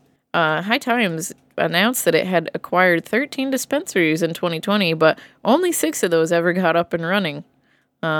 I guess the rest of them didn't have the permits they needed, like retail permits on the state and local level. But this San Fran Union Square, man, this is a luxury shopping district, and they bragged about getting this dispensary next to Chanel. And there was actually some settlement between them and Chanel because Chanel did not want a dispensary next to it, which is hilarious. But too fancy for weed. Yeah, you start looking into High Times and you start seeing, ooh, they're kind of a green rush gold digger of sorts because they're acquiring all these properties, but they don't seem to be able to pay for them to get them operational. And then there was this example I saw of them buying things and then not being able to afford it with the Humboldt County Reggae on the River Music Fest. So High Times got it and then immediately canceled it with no explanation. So they bought it to destroy it, is how it feels. Interesting. Yeah. So anyways, there they go. $5 million in back rent. They hit the bong and changed their mind. Just stick with your thing, you know? Do the journalism thing. Don't do the dispensary route. How can you be objective journalist? Oh, wait. There are no such things. It's a hobby mag, man. Yeah. Well, I don't think anybody ever pretends to be a journalist who works for a hobby mag, right? I hope not. Plenty of great writers that came out of there. Colorado Governor Jared Polis signed Senate Bill 99 into law, which streamlines the expungement process. Could be good news. We'll see how it goes. And he also signed House Bill 1344, which we mentioned on a previous bowl. It will legalize MDMA if and when the FDA approves it for prescription drug use. So, also in Illinois this week, a lot of action there. And not just shooting action. Governor J.B. Pritzker signed House Bill 4392 into law so that courts can no longer deny petitioners' request to have their criminal records expunged due to failing a P-test for pot in their system. Nice. Which is like, yeah, things are changing, right? And the expungement is for past crimes that are no longer crimes. It's like, It's a step in the right direction after all. After all, it's a step in the right direction. It's a step in the right direction after all. It is like that. And, you know, Illinois is taking another step in the right direction because the Department of Financial and Professional Regulation announced the next step to issue 185 recreational licenses. Those, of course, were selected in 3 lotteries in 2021. And they've just been waiting. So applicants have to finalize some statutory compliance checks. Principal officers have to submit an affirmation form, whatever that is, by July 1st. And they have to prove that they're not delinquent in taxes and don't have financial interest in more than 10 recreational licenses. And if they do, those licenses will be forfeited, the extra ones, and then offered to the next eligible applicant in this fake lottery they're going to do for all the people in court. Saying, hey, I was not, my application was unfairly denied. The virtual simulation lottery? Yes, the simulated lottery. And then, in Illinois, in not so good news, a judge issued a temporary restraining order which froze operations for 48 craft grow licenses after a legal challenge to the award process popped up. So this is another mega case in a way because it's 12 craft growers together in this lawsuit alleging that the process was rigged against them. And the lawsuit came a week after the licenses were awarded. So here's your license. Don't do anything just yet. Just hold those licenses and pay your bills or whatever you got to do to secure the location for your dispensary. Don't go, don't come, don't do anything. That's exactly what they said. So they said that in the lawsuit, there was a lack of consistent rule enforcement to help social equity applicants. And they didn't really elaborate on that, so we'll see what their arguments are there. But they also argued that an extra set of points was awarded to veteran-led teams, which created, they believe, an unconstitutional special class. And, fun fact, all 48 winners this round were veteran-led social equity applicants. So there's a hearing for a permanent injunction set for June 15th. But this lawsuit also talks about the scoring process allowing craft applicants to hold licenses without building their facilities and retaining employees that would give them the social equity status. And they worry that that would harm the integrity of the social equity program because you could always just let those employees go and then no one there has social equity status, the owners of the business, because you can just have a majority of your employees with social equity status, apparently. I see. So, yep. 88 craft grow licenses have been issued in total, but 48 will have to wait. Then there's 2 bills in Michigan that want to ban fake urine. It would, if they pass, make it a misdemeanor punishable up to a year in jail with a $1,000 fine for someone to distribute, deliver, sell, or possess with intent to distribute, deliver, or sell a drug masking product. And I don't like that language because that opens it up to so many things. Mouthwashes, shampoos, like fake penises that you could put fake pee in or whatever. Or, fake jizz for your fetish. And that's why I think, can't you just sell the fake urine as like a fetish novelty product then? I'm sure you can. And get around this anyway? There's no way to ban this shit, even if you ban it. It's so out there already. It's just absolutely, I don't know. They want to regulate everything. Good luck. Yeah. Well, if you get caught selling fake pee commercially for profit, you could face a felony with up to 5 years in prison. So, yeah. I think you're right. Just change the label. Yeah. Now it's golden shower pee-pee juice. Exactly. Yeah. And then you'll just put a little sticker on that says, absolutely do not try to pass a drug test with this. Yeah. And carry on business as usual. Yeah, I think it would work. Mm-hmm. Yeah. So, one of the bills, 134, that says all these things, passed the Senate and is headed for a House vote. But I'm hoping it'll just die there because this is stupid. Just stupid. Stupid. In Missouri, some medical growers must destroy their products and surrender their licenses. It was a litany of issues noted here, but all just such stupid, dumb law BS stuff. Like, the security cameras went down and then it wasn't reported to the regulators on numerous occasions. Like, how you're supposed to just monitor your security cameras 24/7? I guess you could have it set up to alert you, but then you have to file a report with the regulators every time. Okay, that's pretty dumb, but whatever. They said there were pervasive irregularities preventing the state from confirming products had been properly tested. Okay. Employees using and applying pesticides without proper training or personal protective equipment. That's pretty sketchy. Leaving medical products unattended, unsecured, or in unsanitary conditions. Could be sketch. But, doesn't say too much there. So, these groups were Archimedes Medical Holdings, which uses the brand name Soul House, SOLHAUS, FUJM, and Holistic Health Capital, and they're all based in Perryville. So, upon reading into the settlement, it looked like they were just asking them to destroy some product, but the stuff that had been processed could still be sold. And then they have to turn in their licenses, and this way, they don't have to admit to wrongdoing of any of those noted issues. So it looks like third-party management is going to take over the operations and that they will continue under just someone else. Weird.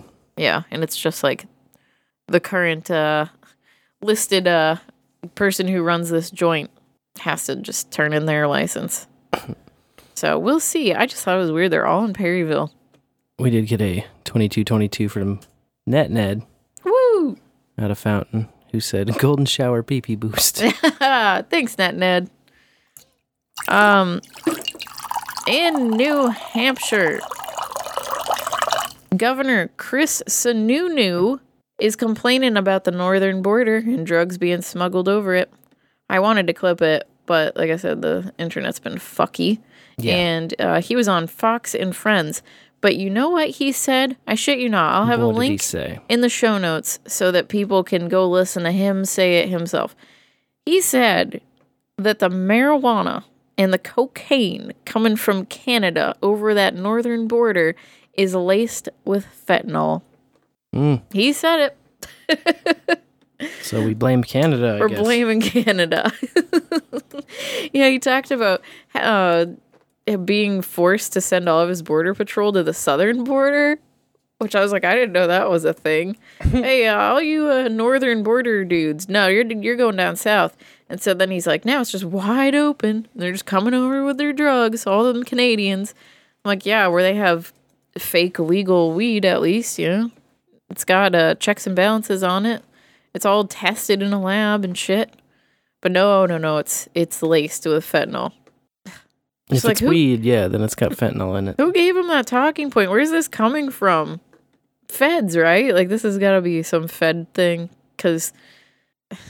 It's called propaganda. Yeah, it's ridiculous. It's ridiculous. And every time a state says, oh, no, we have some of that in our evidence room, they end up coming out weeks later and saying, no, we actually didn't. No, that was just normal pot. It wasn't laced with anything. So what's that all about? So what is that all about? Connecticut, looking at you fucks. In New York City, the Metropolitan Transportation Authority is being sued by a worker who claims he was demoted, subjected to random drug testing, and forced to attend drug counseling for legal medical pot use. And I see where this could be sticky because transportation jobs, generally banning weed, Schedule 1 federally illegal, but we'll see where it goes, especially with New York rolling out recreational. And then in North Carolina, legislators sent Senate Bill 762 to the governor's desk, which would permanently legalize hemp, aligning with federal law. It's weird. Yeah. It's weird how there's that flip-flop, right? Yeah, like, it is weird. It's illegal for weed federally everywhere, even though it's legal in states. And then hemp's legal federally all 50 states, even though there's legal. very few states that actually allow it. Yeah, exactly. Oh, what a shit show our weed laws are. Honk honk. Yeah, there you go. Yeah. So here was a good one, and I have a link. I was able to get the image to load, but not the source, which makes me not even want to report it, but it was so juicy I have to. The CEO of an Oklahoma-based medical weed company replied to a sales rep from this group called Vangst, which just happens to have just published this big, or they're pushing it as big, report on LGBT rainbow representation in the weed workforce. And it was a pitch, like, you know, become a member and you can get this or blah, blah, blah. And then the person signed off their name with their pronouns, you know, she, her, hers, whatever. And if this is real, the screenshot of his reply is so good. He just said, I don't communicate with ignorant cunts that cannot figure out what a woman is. You're a she, her, hers. Please die so God can rectify his mistake. I was like, dude, you typed that out. You typed that, and then you sent it to this company that you know is on that train. Wow. High on shit stain. Like, something about getting a dude behind a keyboard, man. Dude, I couldn't get that thought out of my head. After I read it, I was like, things would be on, I'd just hear things around me or whatever, out in public yesterday or whatever, and I was like, just in my brain, please die so God can rectify his mistake. Like, it's so good. It's good. It gave me more than a chuckle. So good. So good. Yeah, anyway. Don't say the shit in emails that you don't want to go in public. But in a way, I hope this is good PR for that medical dispensary. You know? Like, I hope people go there and they're like, fuck yeah, dude. You tell him to go die so God can rectify his mistake. Savage. Just savage. People are out of their gourds. July 1st, Oregon will become the first state to ban synthetic weed products from being sold at grocery stores and other retailers like convenience stores or places where you normally see them. Right. The regulators are saying they are concerned about chemicals used in the production. To turn the frickin' frogs gay? They're not worried about that. Not at all. That's been going on. That'll keep going on. But, you know, any cannabinoid that's not THC is pretty much unregulated and can be sold wherever, but not in Oregon. And like I said, this goes into effect next month. So people are going to have to clear their shelves or face repercussions, I guess, with fines. So is that the D8 and D10? Or is that like the potpourri shit? It's like the D8 and D10, but the synthetic versions. So like if you can prove that you took a small amount from the plant to put together and make your product, then you're good to go. But many of them are, you know, synthetically creating these things. Well, you can get it from CBD and such. I see. I'm not the scientist. Yeah, I'm not about to... That's a blind spot for me when it comes to all this stuff. So. Yeah, and I thought, well, they said that in July of 2023, so next year, the synthetic cannabinoids can be sold in shops that are sanctioned by the Oregon Liquor and Cannabis Commission, you know, saying, hey, these products went through rigorous and expensive testing and they are approved by the FDA. They want FDA approval. And they want to put a disclosure label on the products saying that they contain synthetic cannabinoids. And I was like, that just seems fair to me. Like, why don't you just say, oh, the DA is synthetically produced? Yeah. Or whatever. Like, and why didn't it just be left at that? I'd feel a lot better about, like, a lot of different regulations if they were just about transparency rather than about banning shit. Yeah, exactly. Like, just tell people what's in there. You gotta say what's in there. You gotta tell people what's in there if you're gonna sell it to people. Yeah. That seems more reasonable, at least. Because it's like I'm on the same page where I didn't even think about synthetic creation of cannabinoids. I'm like, oh, it's cannabinoid, comes out of the weed. You know? And I don't really see a lot of the potpourri spice bullshit you used to see back in like 2010, 2011, 2012. Yeah, that is largely gone. Maybe a little bit at a sex shop, but... I don't know. It's not as pervasive as it was. So, I don't know. But, I read the label thing and I was like, I'm down with that. But this whole no one can sell it except for people we give a sticker to. Yeah, that's BS. Then you're picking winners and losers again. And here we go. Now it's not 50 state legal. You know, now it's 49 state legal. Yeah, well, the joke about that was it never really was. Right. Yeah. It's, What am I going to argue with the guy behind the counter? It's all a joke. He's not going to believe me anyway, so who cares? Yeah.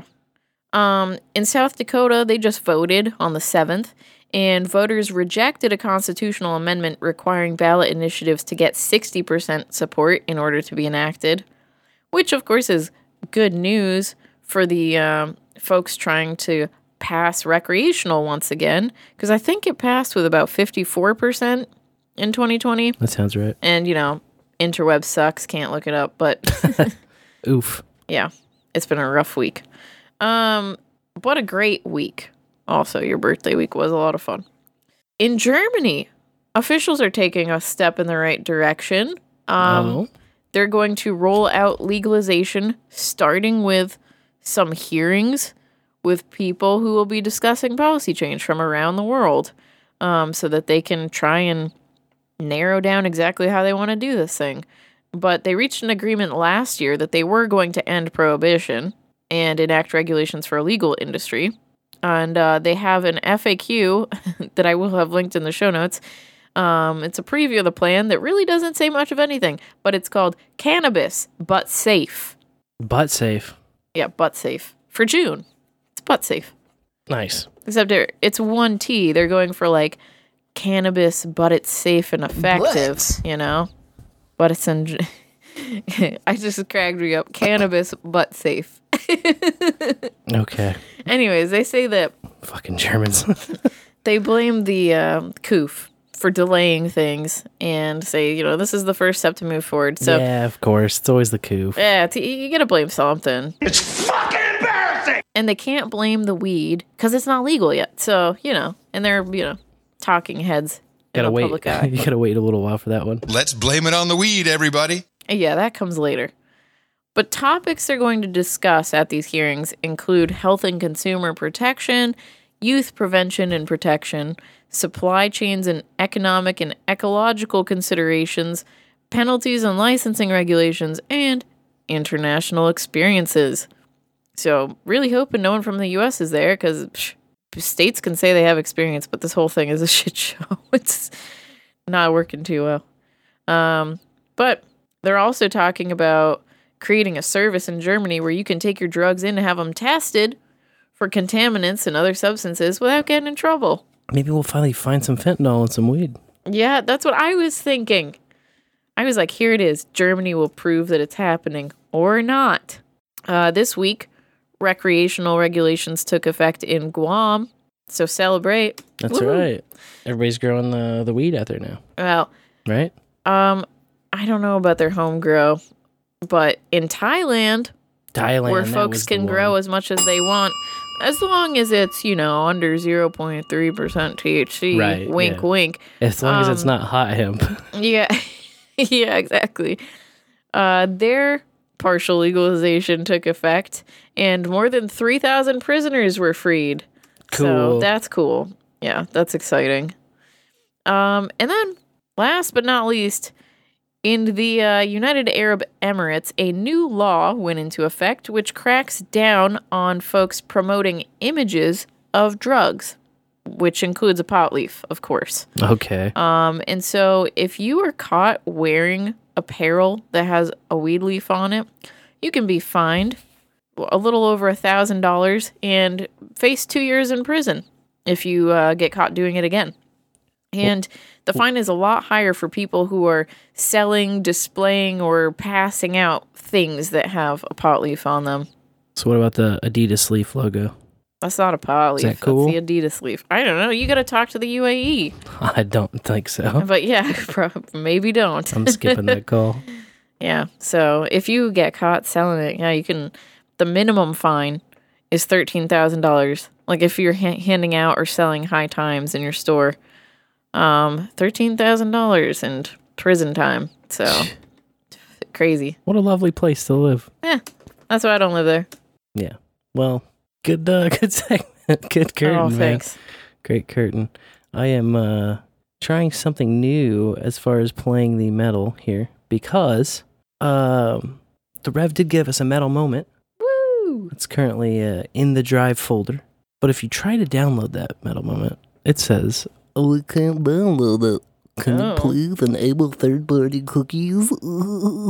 And so I did, and went back and downloaded it. Same thing.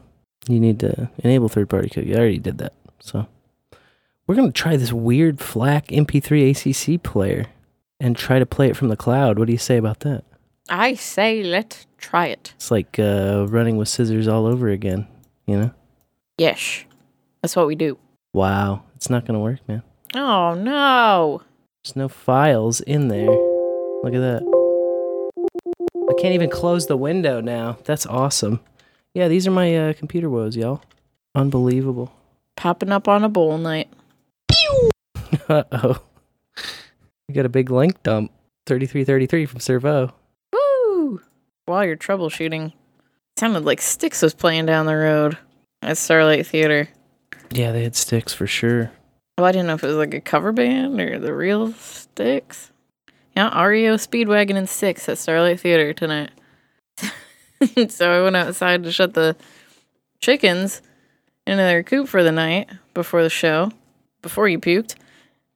And all I hear echoing through the air, too much time on my hands. I was like, oh, hell yeah.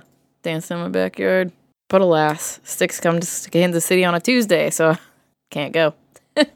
I will try the Flush DNS thing. That sounds like a great one.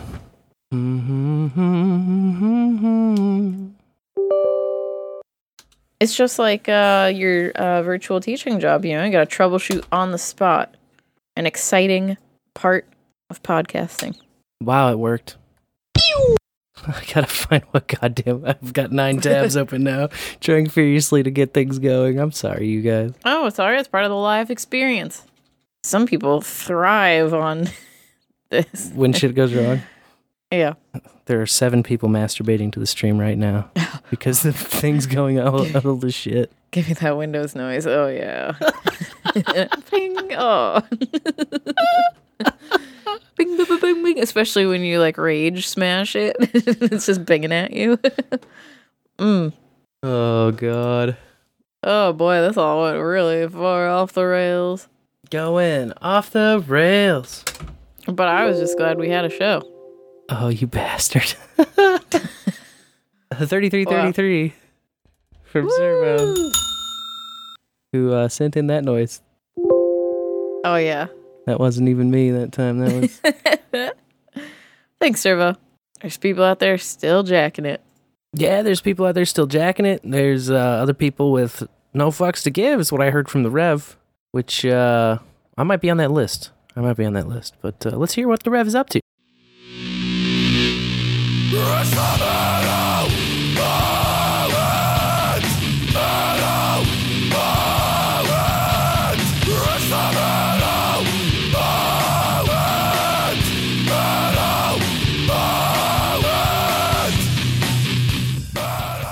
In the bowl and in the morning. This here is Sir Reverend Cybertrucker and Kenny and Grogu with this week's Metal Moment.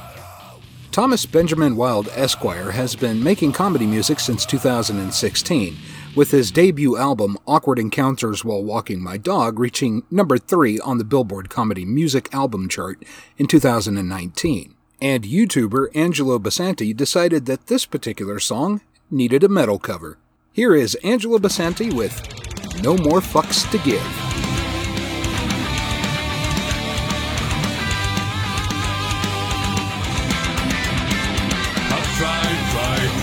And I've tried even more. I've tried, and the miracle will fall. I press up, push up, yelled up, back in hopes of some success. My inevitable fact is that's it never will impress. I've no more fucks to give, my fucks is running dry. I've tried to go fuck shopping, but there's no fucks left to buy. I've no more fucks to give, no more fucks I've tried to get. I'm over my fuck budgets and I'm now in fucking debts.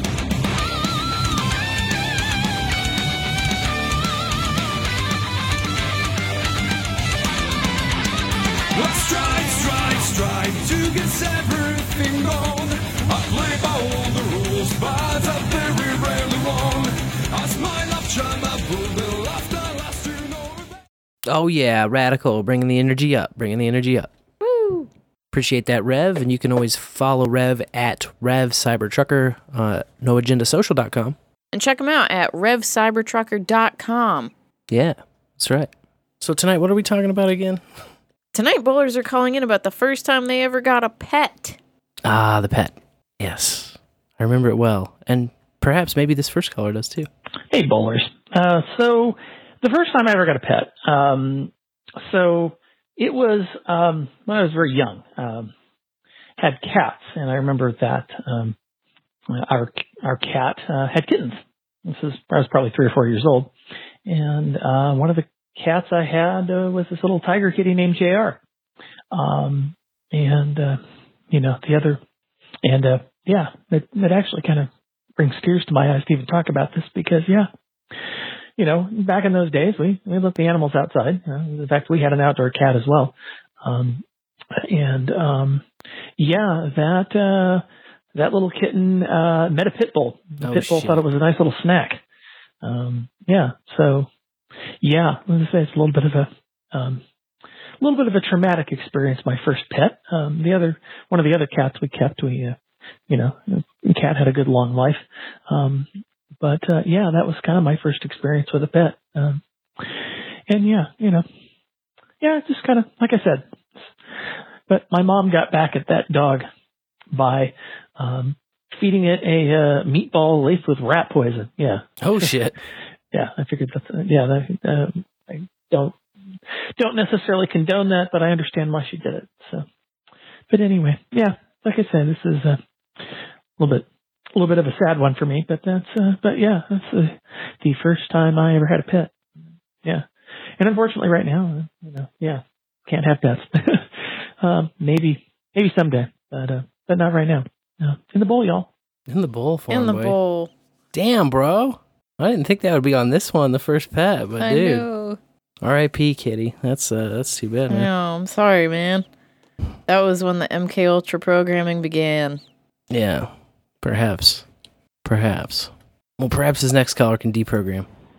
Hey, bowlers. Hey-o. Okay, so this is a little bit of a variation on the first pet because it's actually the first pet that I had cat-wise on my truck. So, of course, I'm talking about the cocaine ship stain himself, Mr. Cashmere.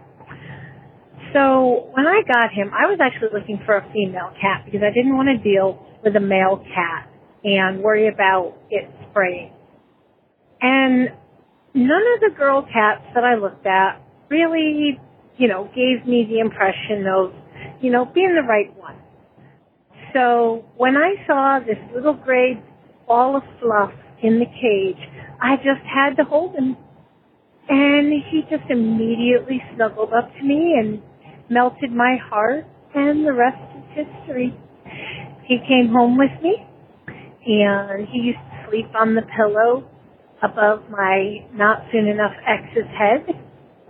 And he's always been my bestest fur baby friend. And I'm just so glad that he's in my life because I love him more than words. He's my buddy. He keeps me from throat punching other people. That's why I pet him a lot, especially in traffic when I'm working. So that is the story of my first kitty cat on the truck.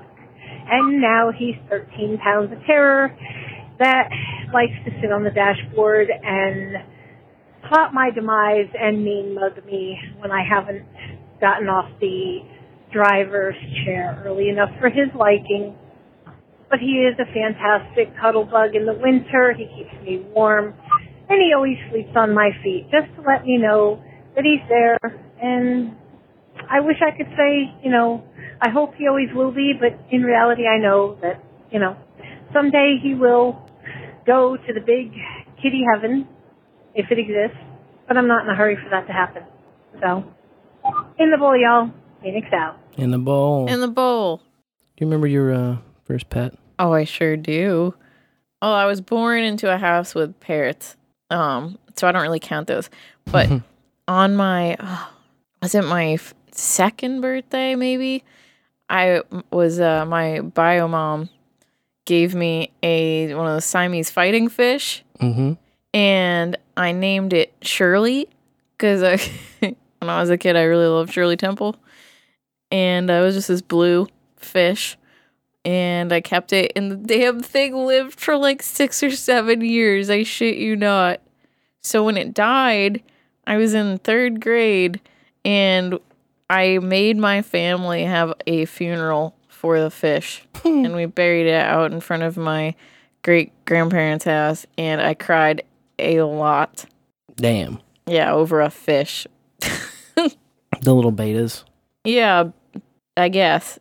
I think so. It had like long, pretty, flowing fins. Yeah, they look like bantam roosters. And they're like shiny. She was like black and blue. Mm-hmm. Pretty cool. Yeah, my fish. That's awesome. And the parrots are still alive. Yep. Them things live a long ass time, man. Yeah. Hand them down from generation to generation. Well, this next caller's no hand me down. Oh boy, it's a Tuesday. Woo! And I open a window in here. It's a little smoky, little stuffy. Anyway, the first pet I had, it was a goldfish. It was a goldfish. I don't remember exactly where we got it. Might have been like I don't know if it was a pet store or, I remember church had those like festival things. It might have been like something we won from that. But I don't know. I do remember though, I'm pretty sure the first goldfish I had was named Tippy. Got real big, and then it was either my brother's or mine, but anyway, the goldfish I was thinking of it ended up dying because, like, the eye got infected and got all, like, huge, like, the outer eyelid got, or the outside of the eye, whatever you call that, right, the cornea? Anyway, got all, like, enlarged, and I remember getting medication and stuff for it, but yeah, so that was the first thing, and so we probably, my brother and I had a couple goldfish, and then we had a dog that adopted us, and we had a cat for a hot second, but it was sick or something, and like, anyway. But yeah, so those were the first animals, and the only animals, actually. Some fish, a cat, and the dog we had for years, but it was old when we got it, or adopted us, so. Anyway, yeah, so where are we? We're in the bowl. Where am I? In the bowl.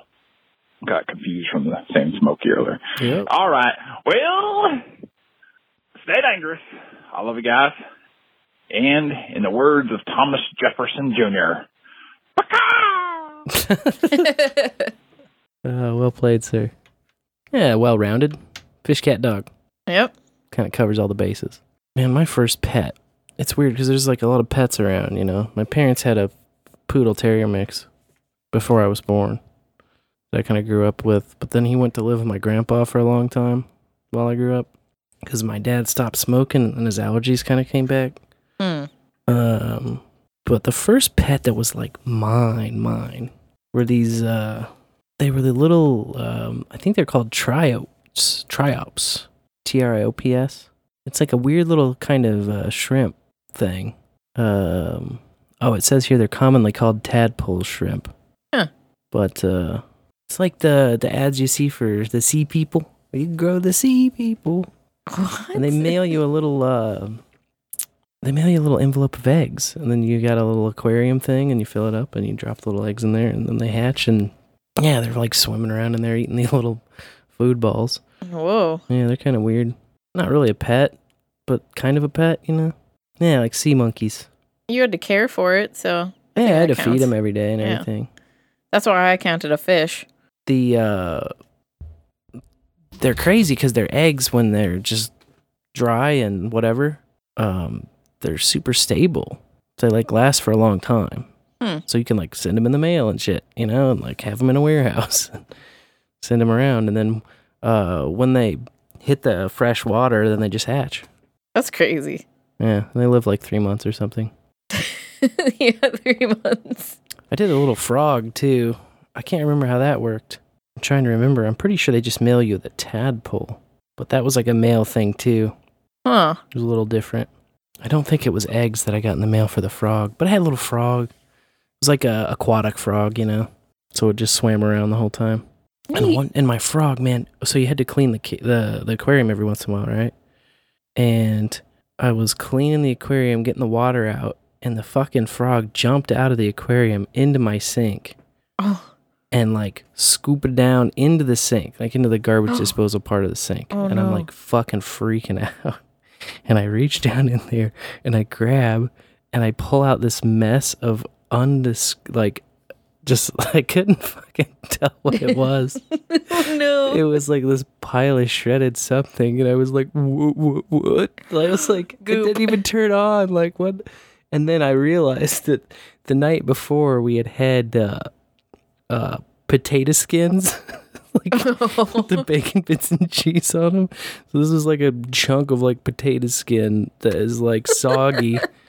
And then I heard it like jumping around down in there, and I was like, oh shit, that wasn't him. Thank goodness. And I fished him out of there, but goddamn, that fucked me up for a little second. Yeah, I bet. This next caller fucked me up for more than a second. Oh, you about to ask me something? No, I was gonna say, if we're not counting fish as the first pet, you want to know my first pet? Yeah. That I got on my own accord would be our dog Murphy. Oh, damn. Who's now, wow, he'll be 12 years old in November. Yeah, old man Murphy. If you don't count aquatic creatures, then we had dwarf hamsters. Would have been the first. Well, actually, we had a hamster before that, but he was like a menace. He would chew out of the plastic cage and like escape into the house all the time. Yeah, he was out of his fucking mind. But yeah, Murphy was the first dog that was ever mine. So yeah, he's a great dog, and he picked you out, or you picked him out. I don't know. Yeah, we picked each other. Yeah. They had named him Tippy. That didn't last long. No. I call this next caller Tippy sometimes. Was this the first time I ever got a pet? Yes. Or the first time I ever got a pet that we let stay in the house, or the first time an animal showed up at my house? Because the first time I ever had an animal show up at my house, we had this little tiny little orange, like tiny little kitten that must have been just brand new, and it just showed up at our house, and like we gave it some milk. We must have been like 6, 7 years old, and all of a sudden it take this big green dump right on the porch, and there were worms in it, big worms. Must have been 10 or 12 in this green turd this kitty shut out, and the worms were already sticking out when the turd came out, just wiggling around. Like, ugh. Like antenna on this green turd. It was the nastiest shit I ever saw. The first cat we let in the house, my karate instructor, had a bunch of cats, and we had one named Butterscotch because it was black with a bunch of little butterscotch-colored patches. And then after that, we had these crabs, and we had crabs, and we had like tiny sharks, and we had like little glow-in-the-dark fish, and because my dad like invested in this aquarium when we were kids, and we would take the crabs out because they could breathe underwater, and we'd set a bunch of army men on the table and let the crabs like fight the army men. Nice. Yeah, it was pretty fun. In the bowl. Crab people. They did. Oh yeah. You know it. Dangerous as fuck. Dangerous enough to puke right before the show. Probably gonna puke right after the show. Oh man. For a second there I thought that your karate instructor was a cat. I wasn't sure where that was going. Meow, meow. I am a cat. Weird. Never have seen proof that this next caller's not a cat. Technical difficulties.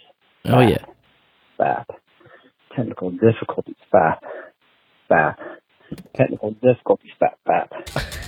Fat. Difficulties. Fat. Technical difficulties. Fat. Yes. Technical. Yes. Hidden difficulties. Technical difficulties.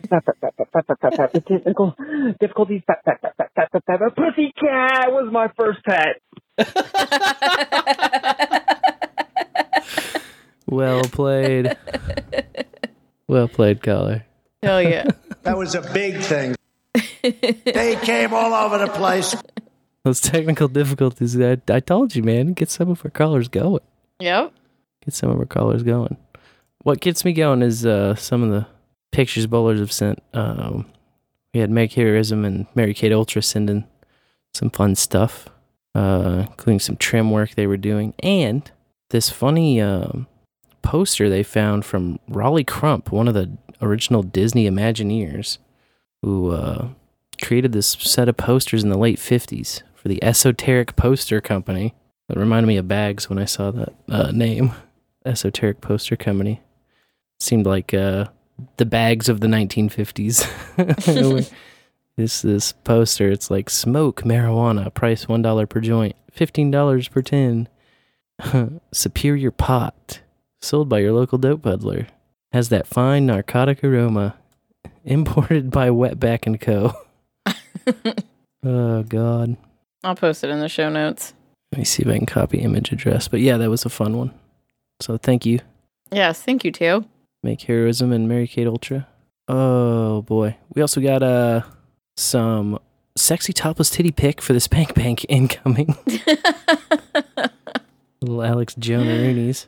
And a dick pic in the bowl. Woo! Proud and tall. And, yes, even a last-minute voicemail just slid in. Can you believe it? Oh, I believe it. Can you believe it? First, creatures I would have taken care of would have been sea monkeys like Sir Spencer. All right. First animal that showed up to our door that we were not expecting, but we still took in. I came home from community college, and Mama Bear's sitting there in the front part of the yard playing with a little kitten, and she was out mowing the grass, and there was a combine coming down the road, and she saw this little kitten mewing in the middle of the street. No mother or nothing. It had a little bit of blood coming out of its nose and anus, and Mom didn't want it to get ran over, so she called it over, and ended up just taking care of her. named her Aslan. Yeah, she's a cool cat.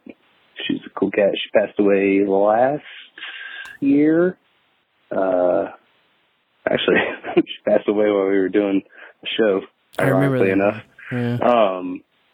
First time I realized that taking an animal in was a mistake would have been when I was in college, and my roommates brought in that turtle from the school pond. And if you know anybody that's getting ready to do that, tell them don't do that.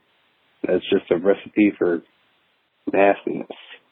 And then there was that roommate when I was working at the theme park that had a little teacup Pomeranian. That too was also a really bad experience. I've had just as many good experiences with animals around the house as I have with bad experiences with animals around the house. And it's just, I'm like, let your dog just shit everywhere in the apartment. Ugh. Everywhere. Like you couldn't walk 2 feet without seeing a little pile of poo there on the floor. No. That was gnarly. No. The health and safety from the apartment complex stopped by. They were like,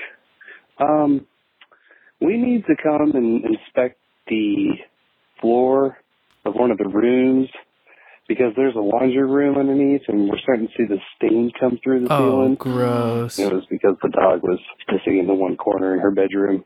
Oh, no. Repeatedly. So that's just pretty gross. The turtle was pretty gross too.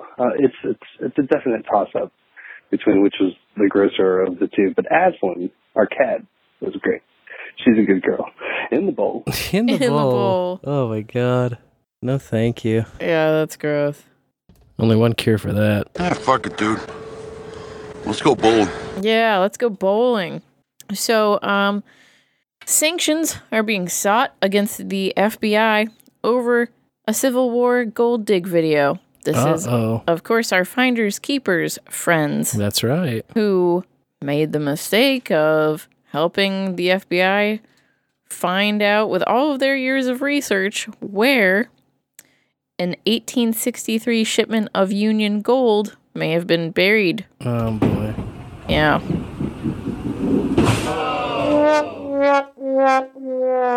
The location is Dent's Run, and the gold was allegedly on its way to the U.S. Mint in Philadelphia. But the feds went out there and dug for 3 days and then claimed that they never found anything of value. Yeah, I remember. So in a recent bowl, we talked about the documents that were finally coming out from the FOIA request that Finders Keepers attorneys filed. And the FBI initially told them that they had 17 relevant video files.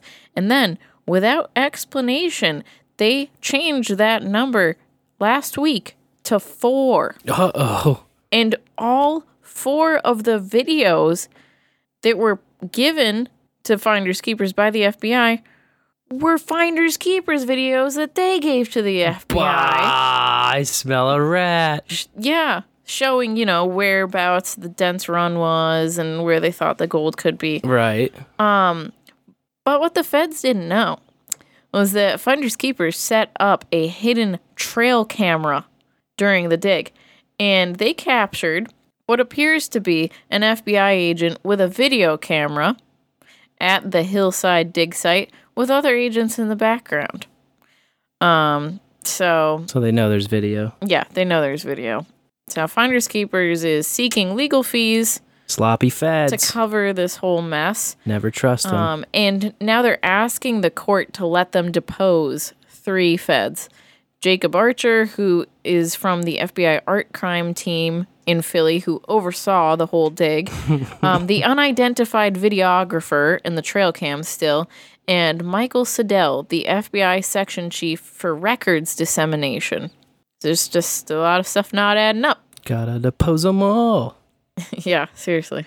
Before you roll another one, or are you finishing this one up? No, that was the end of it. We had a slip of the last minute voicemail. Woo! A lady boy. Latey, as in late. The first pet I had was a fish, goldfish. I think it was from a fair. Actually, it might have been like kind of like an angelfish.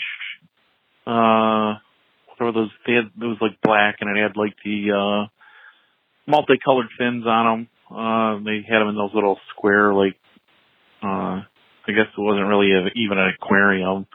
You found out later that you did not get that. You got him in a plastic bag to take home. Yeah. So yay.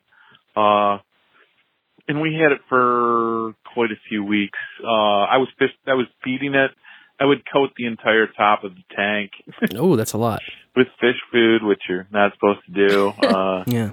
Did about 4 or 5 times before my mom realized I was doing it and told me not to do that. Because fish might die, and 2-3 weeks later, the fish died. Damn it. But I remember we had some hamsters, too. They've got life expectancy on them is not very long either. Nah, a couple years or something, maybe. But when I was in, was that 6th grade? Nah, might have been like 3rd grade or something like that. When the school was closing for the year, they gave out all the hamsters they had there. And we had one, and it was a mean son of a bitch. And my mom called it Fat Boy because the bastard would eat like crazy. But the only one that didn't bite was my mom. And that stupid hamster, actually that was a gerbil, I believe. Because hamsters are the furry ones. This was the gerbil with looks like a rat almost. But yeah, he lived for like 5 or 6 or 7 years or something like that, to the point where it was like, oh my God, just go into the light. Everybody was sick and tired of taking care of him because he'd fuck up we would get those carpet tubes, like the cardboard tubes that carpets were rolled up. He'd go through one of those in probably like a month, like a long carpet tube, just chewing the shit out of it. So, anyways, in the bowl. In the bowl. In the bowl. Go into the light. Please. Please die and rectify God's mistake. You can make your next roll now. Sorry with that. Okay. Let's see. A Boston transit agency is going to try and put urine sensors on elevators. Oh my God. Yeah. Finally, they're going to solve that pissy elevator problem. Yeah, that's why it stinks so much. Everyone's just peeing in the corner of elevators. They're doing it in 4 downtown elevators as a trial to see how this goes. And the thing is like a sensor that you put on the ceiling with a fan attached to it, which is supposed to suck in air and smell what is present. And how a machine can smell, I don't know. But if it senses or if it sniffs or smells piss, it will alert an agency person that you gotta send someone down to clean that elevator. And that's it. That's it? That's it. Yeah, just alert the silent cleaning crew? alert. Yeah, the person in the elevator doesn't know they got caught or nothing. What if you just peed your pants a little bit and it smells it? But then they'll just clean the elevator as a precaution. But this is going to start in August, and they're going to collect data from this process for several months before making a decision about whether they want to implement the program or not. But I saw that in Atlanta, they had some elevator pee-pee sensors. And if you peed in one of those elevators, it triggered strobe lights, alarms, and alerted the police. Oh, damn. And then the elevator became inoperable until it was you cleaned. In there? Oh, God. I don't know if it locked you in, but it would not go. Yeah, that's not crazy. That's not cool, man. Would you step into an elevator with strobe lights and alarms going off? No. No, I wouldn't either. So, unless it's some like secret game show elevator. Welcome to Game Elevator. Hey, answer these questions and don't pee on anything. You'll win a prize. If the pee stays in your pants, you win. Oh, no, because it might smell that too. What if you're just one of those guys that just always smells like pee? It's not your fault. No. It's like a genetic thing. I I don't know about those guys. Hopefully it's a short elevator ride and the odor doesn't waft up to the ceiling sensor. Who's gonna fight for the pee smelling guys, man?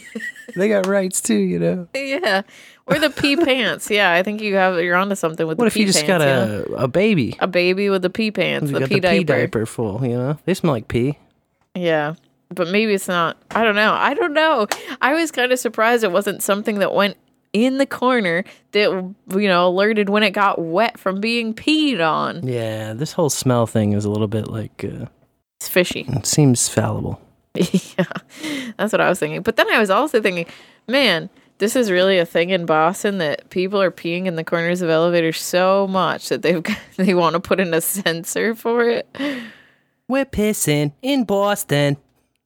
I mean, an elevator cannot take too much peeing in the corners, right? Like, doesn't the whole thing eventually just fall apart? Yeah, it will, the lights will turn off and sparks will fly and then, like, the cable will snap and you'll fall to your death. Well, it's like the Pomeranian Booberry talked about peeing in the corner of that room. Eventually, it's just going to leak through to the bottom of the elevator. The whole bottom could fall out. Then you're just falling down an elevator shaft when you stood in there. Why? Because people were peeing. Crazy. In the Amarillo Zoo, they caught a very strange creature on a surveillance picture at the perimeter fence. And it's bipedal. That's all I've got for you. I'm going to post a picture in the bowl now, but it will also be in the show notes.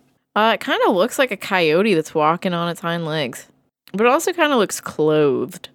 So like man coyote, man wolf. Could it be a werewolf? I am a coyote. I am a coyote. Popular opinion is chupacabra. I believe it. Which fits, right? Like, that's the right area for that to live. I don't really know all of my creepity kooks and monsters and cryptids, but checks out. Yeah. But the city officials are asking people to email them with their ideas on what the unidentified Amarillo object, as they're calling it, could be. That'll help. But there were no randos in the email. That always solves it. That's a great move. They don't know what they're signing up for there. There were no signs of attempted entry, and no animals were harmed, and there's also no vandalism. So, yeah, it wasn't out to get anything, at least. Could have just been a drunk caught at a strange angle, Just wandering, stumbling. Everybody saw the leprechaun say, hey! Oh, in another zoo, staff were forced to intervene after a dog entered the gorilla enclosure. Alpha dog. What's a dog doing in a zoo? I know the Kansas City Zoo has strict rules on no pets in here. We've already got enough pets. You don't bring your own. What if it was the red dogs or whatever they're called? No, this was a German Shepherd. And it just ran in there on its own and then couldn't get out. So one of the gorillas started chasing it. Yeah. And then visitors started yelling at the gorilla, whose name was Franklin. Franklin, no. Franklin. Just trying to distract it. It actually kind of worked. The gorilla just kind of stopped and looked around. He's like, "The hell is going on? Am I Who say my name?" But no, I mean, eventually went back to chasing the dog because that's way more fun. Right. So, staff was able to remove all the gorillas and then get the dog out. And then they took the dog into a place and they're like, wow, this dog doesn't have a microchip. I can't believe it. We'll never find out who the owner is. So they're just holding it indefinitely until the owner can be identified. But it's like, man, if you're the kind of owner that allows your dog to run into the gorilla enclosure, you're not going to go get that dog. Right? Seems like a stray to me. Yeah, I'd like to think that. That's just my guess. They have a great PR story for the Today Show or whatever plays all those foofy, look at these animals you can adopt. Oh, they just got adopted because it was on them 5M to a huge audience. Like this brave shepherd entered the gorilla enclosure. It's a good one. It's the one you want. Yeah, maybe. I don't know. It seems kind of on the dumb side for a German shepherd, if you ask me. I was like, really? Can't find your way out after you got in there? Bad move, dog. There's a big overlap between dumb and fearless, Yeah, that's true. Here in Kansas City, A dog was blamed for starting a fire that damaged a house. And they got video evidence of it. Yeah. When you get, like, gasoline and the fucking lighter out and everything? Oh, it's a little simpler than that. Someone left food in a pan on the stovetop. And the dog, just a big dog, it looked kind of like a husky or something, big floofy guy, stood up on its hind legs to get the pan and accidentally turned the stove on, which caused a grease fire, Oh, God. which became a raging fire in 8 minutes. And it was all caught on an internal security camera that they have. The creeps. What a dork. Dog, stay away from the pan. Total dork. And that fire starts and you just see that dog like look and then just, you know, the head droops down a little, the tail goes down, and he wanders out of that room kind of slow. Oops. I fucked up. Yeah, exactly. And yeah, now they're using it as like a PR thing. It's national news. It's like, don't, be careful of your dogs. Yeah. They'll set your house on fire. Tell your dogs not to turn the stove on. Yeah. Tell your dogs I can afford kibble. They don't need to try and stand up and get to the stovetop pan. Just don't leave your food out. That's gross anyway. Induction cooktop.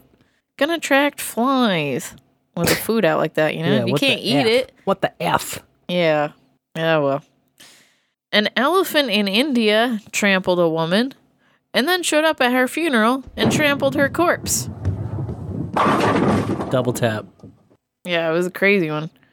Immediately, I thought, what the hell did that woman do to that elephant? Oh, shit. I've never heard of that. Like, this was a 70-year-old woman, and she was out collecting water, and this elephant, straight out of the wildlife sanctuary, saw her and trampled her ass. And was like, this bitch is going down. Yeah, and then shows up at the funeral to do the same thing. They must have had the funeral, like, open air right nearby, huh? Oh, the body was on a pyre.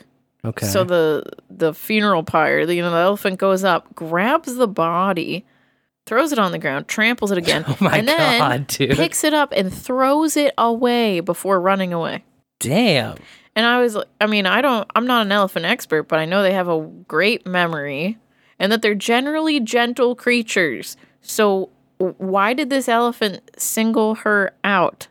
We may never know. She fucked up. But something. Must have been something dark. Something happened between those two. Yeah. And an elephant is much larger than you. So yeah. That elephant was like, when you're a feeble old woman, I'll be back. Good God, man. Yeah. Not fucking around. No. Kind of like a judge who just convicted an Alabama man of littering because he placed a flower box at the foot of his fiance's grave. Oh my God, you gotta be kidding me. Yeah. This onion runs deep. So his fiance, her name was Hannah Ford. She died a month after they became engaged in January 2021. And the man, his name's Winston, he started putting flower boxes on her grave. And the problem is that his fiance's dad, Tom Ford, owned the grave site at Memorial Park Cemetery, and he's one of those old guys, not old, I don't know how old he is, but he didn't approve of the relationship. Mm-hmm. And so blames the guy, probably. He would take the flower boxes and throw them out every time, and eventually he just brought up charges. He was like, hey, this guy's littering on my daughter's grave. And so Winston went to the city and asked permission to put the flower box there. And they said, oh, yeah, that's fine, as long as the family approves. But, of course, this dad did not approve. And so when he went there with a flower box, he was arrested. And then ordered to pay a $50 littering fine and cover the court charge, which is $250. So as long as he agrees to stop placing flower boxes there, he will not face prison time. Good God. Isn't that crazy? It's disgusting. It's gross. Yeah, it's like, hey, this is a girl that you both love, so just fucking get over yourselves. Oh, it made me so mad. That's a very sad story. It was a very sad story. Sorry for bringing it to the lanes. Anyways, in India, there's a lot of great stories coming out of there this week. No doubt. A man reportedly divorced his wife because she only cooked instant noodles. Yeah.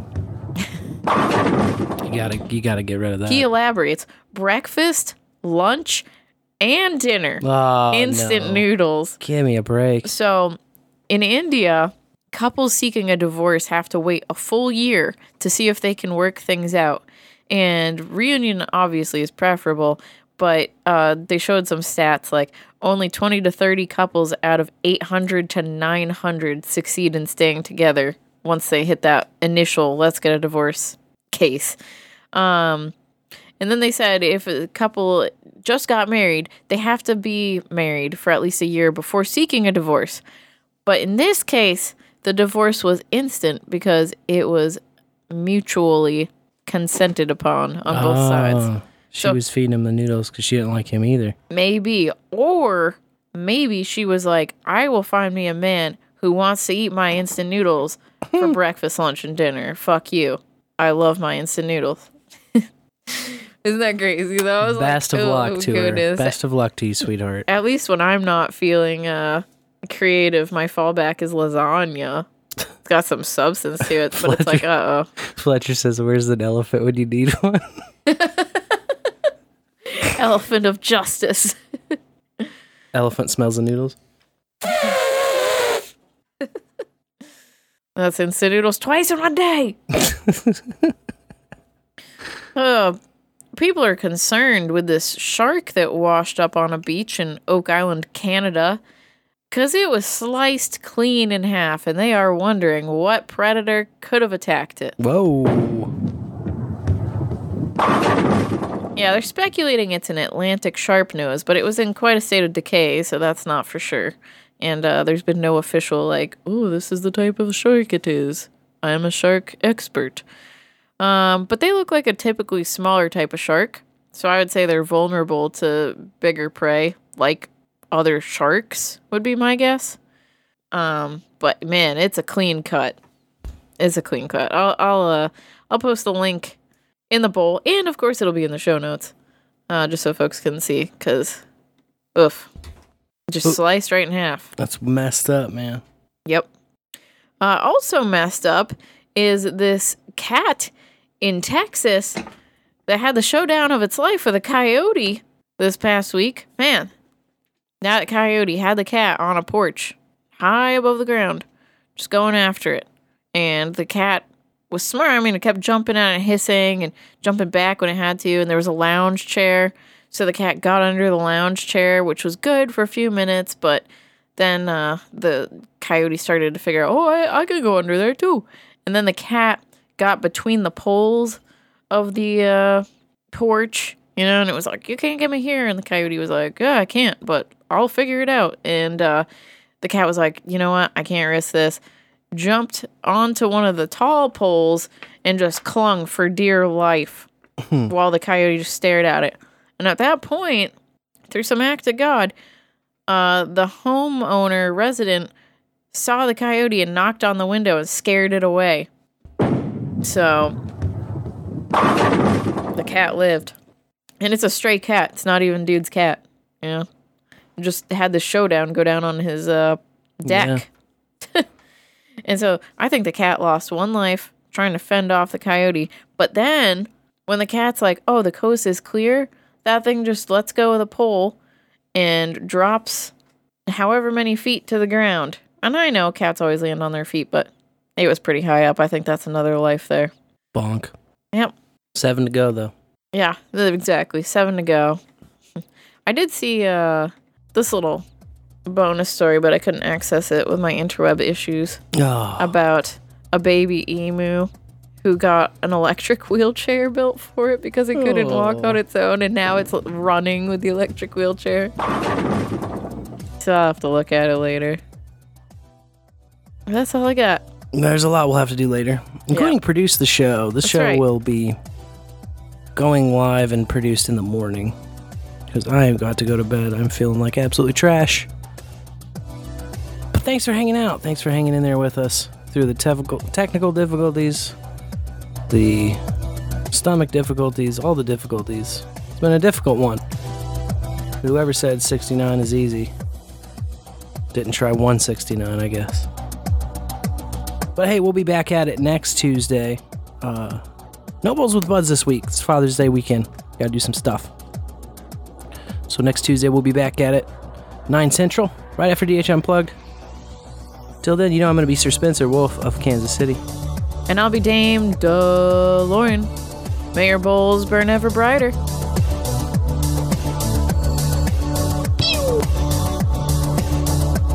Bowl after bowl till he's sick. Yeah, he does seem a bit woozy, doesn't he? So when are we smoking some weed? His breath is pure hellfire. Smoking a bowl, sir. Rock on. Smoke on.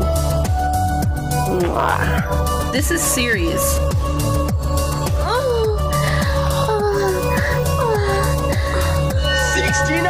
69, dudes! Big girl crazy sex fiend.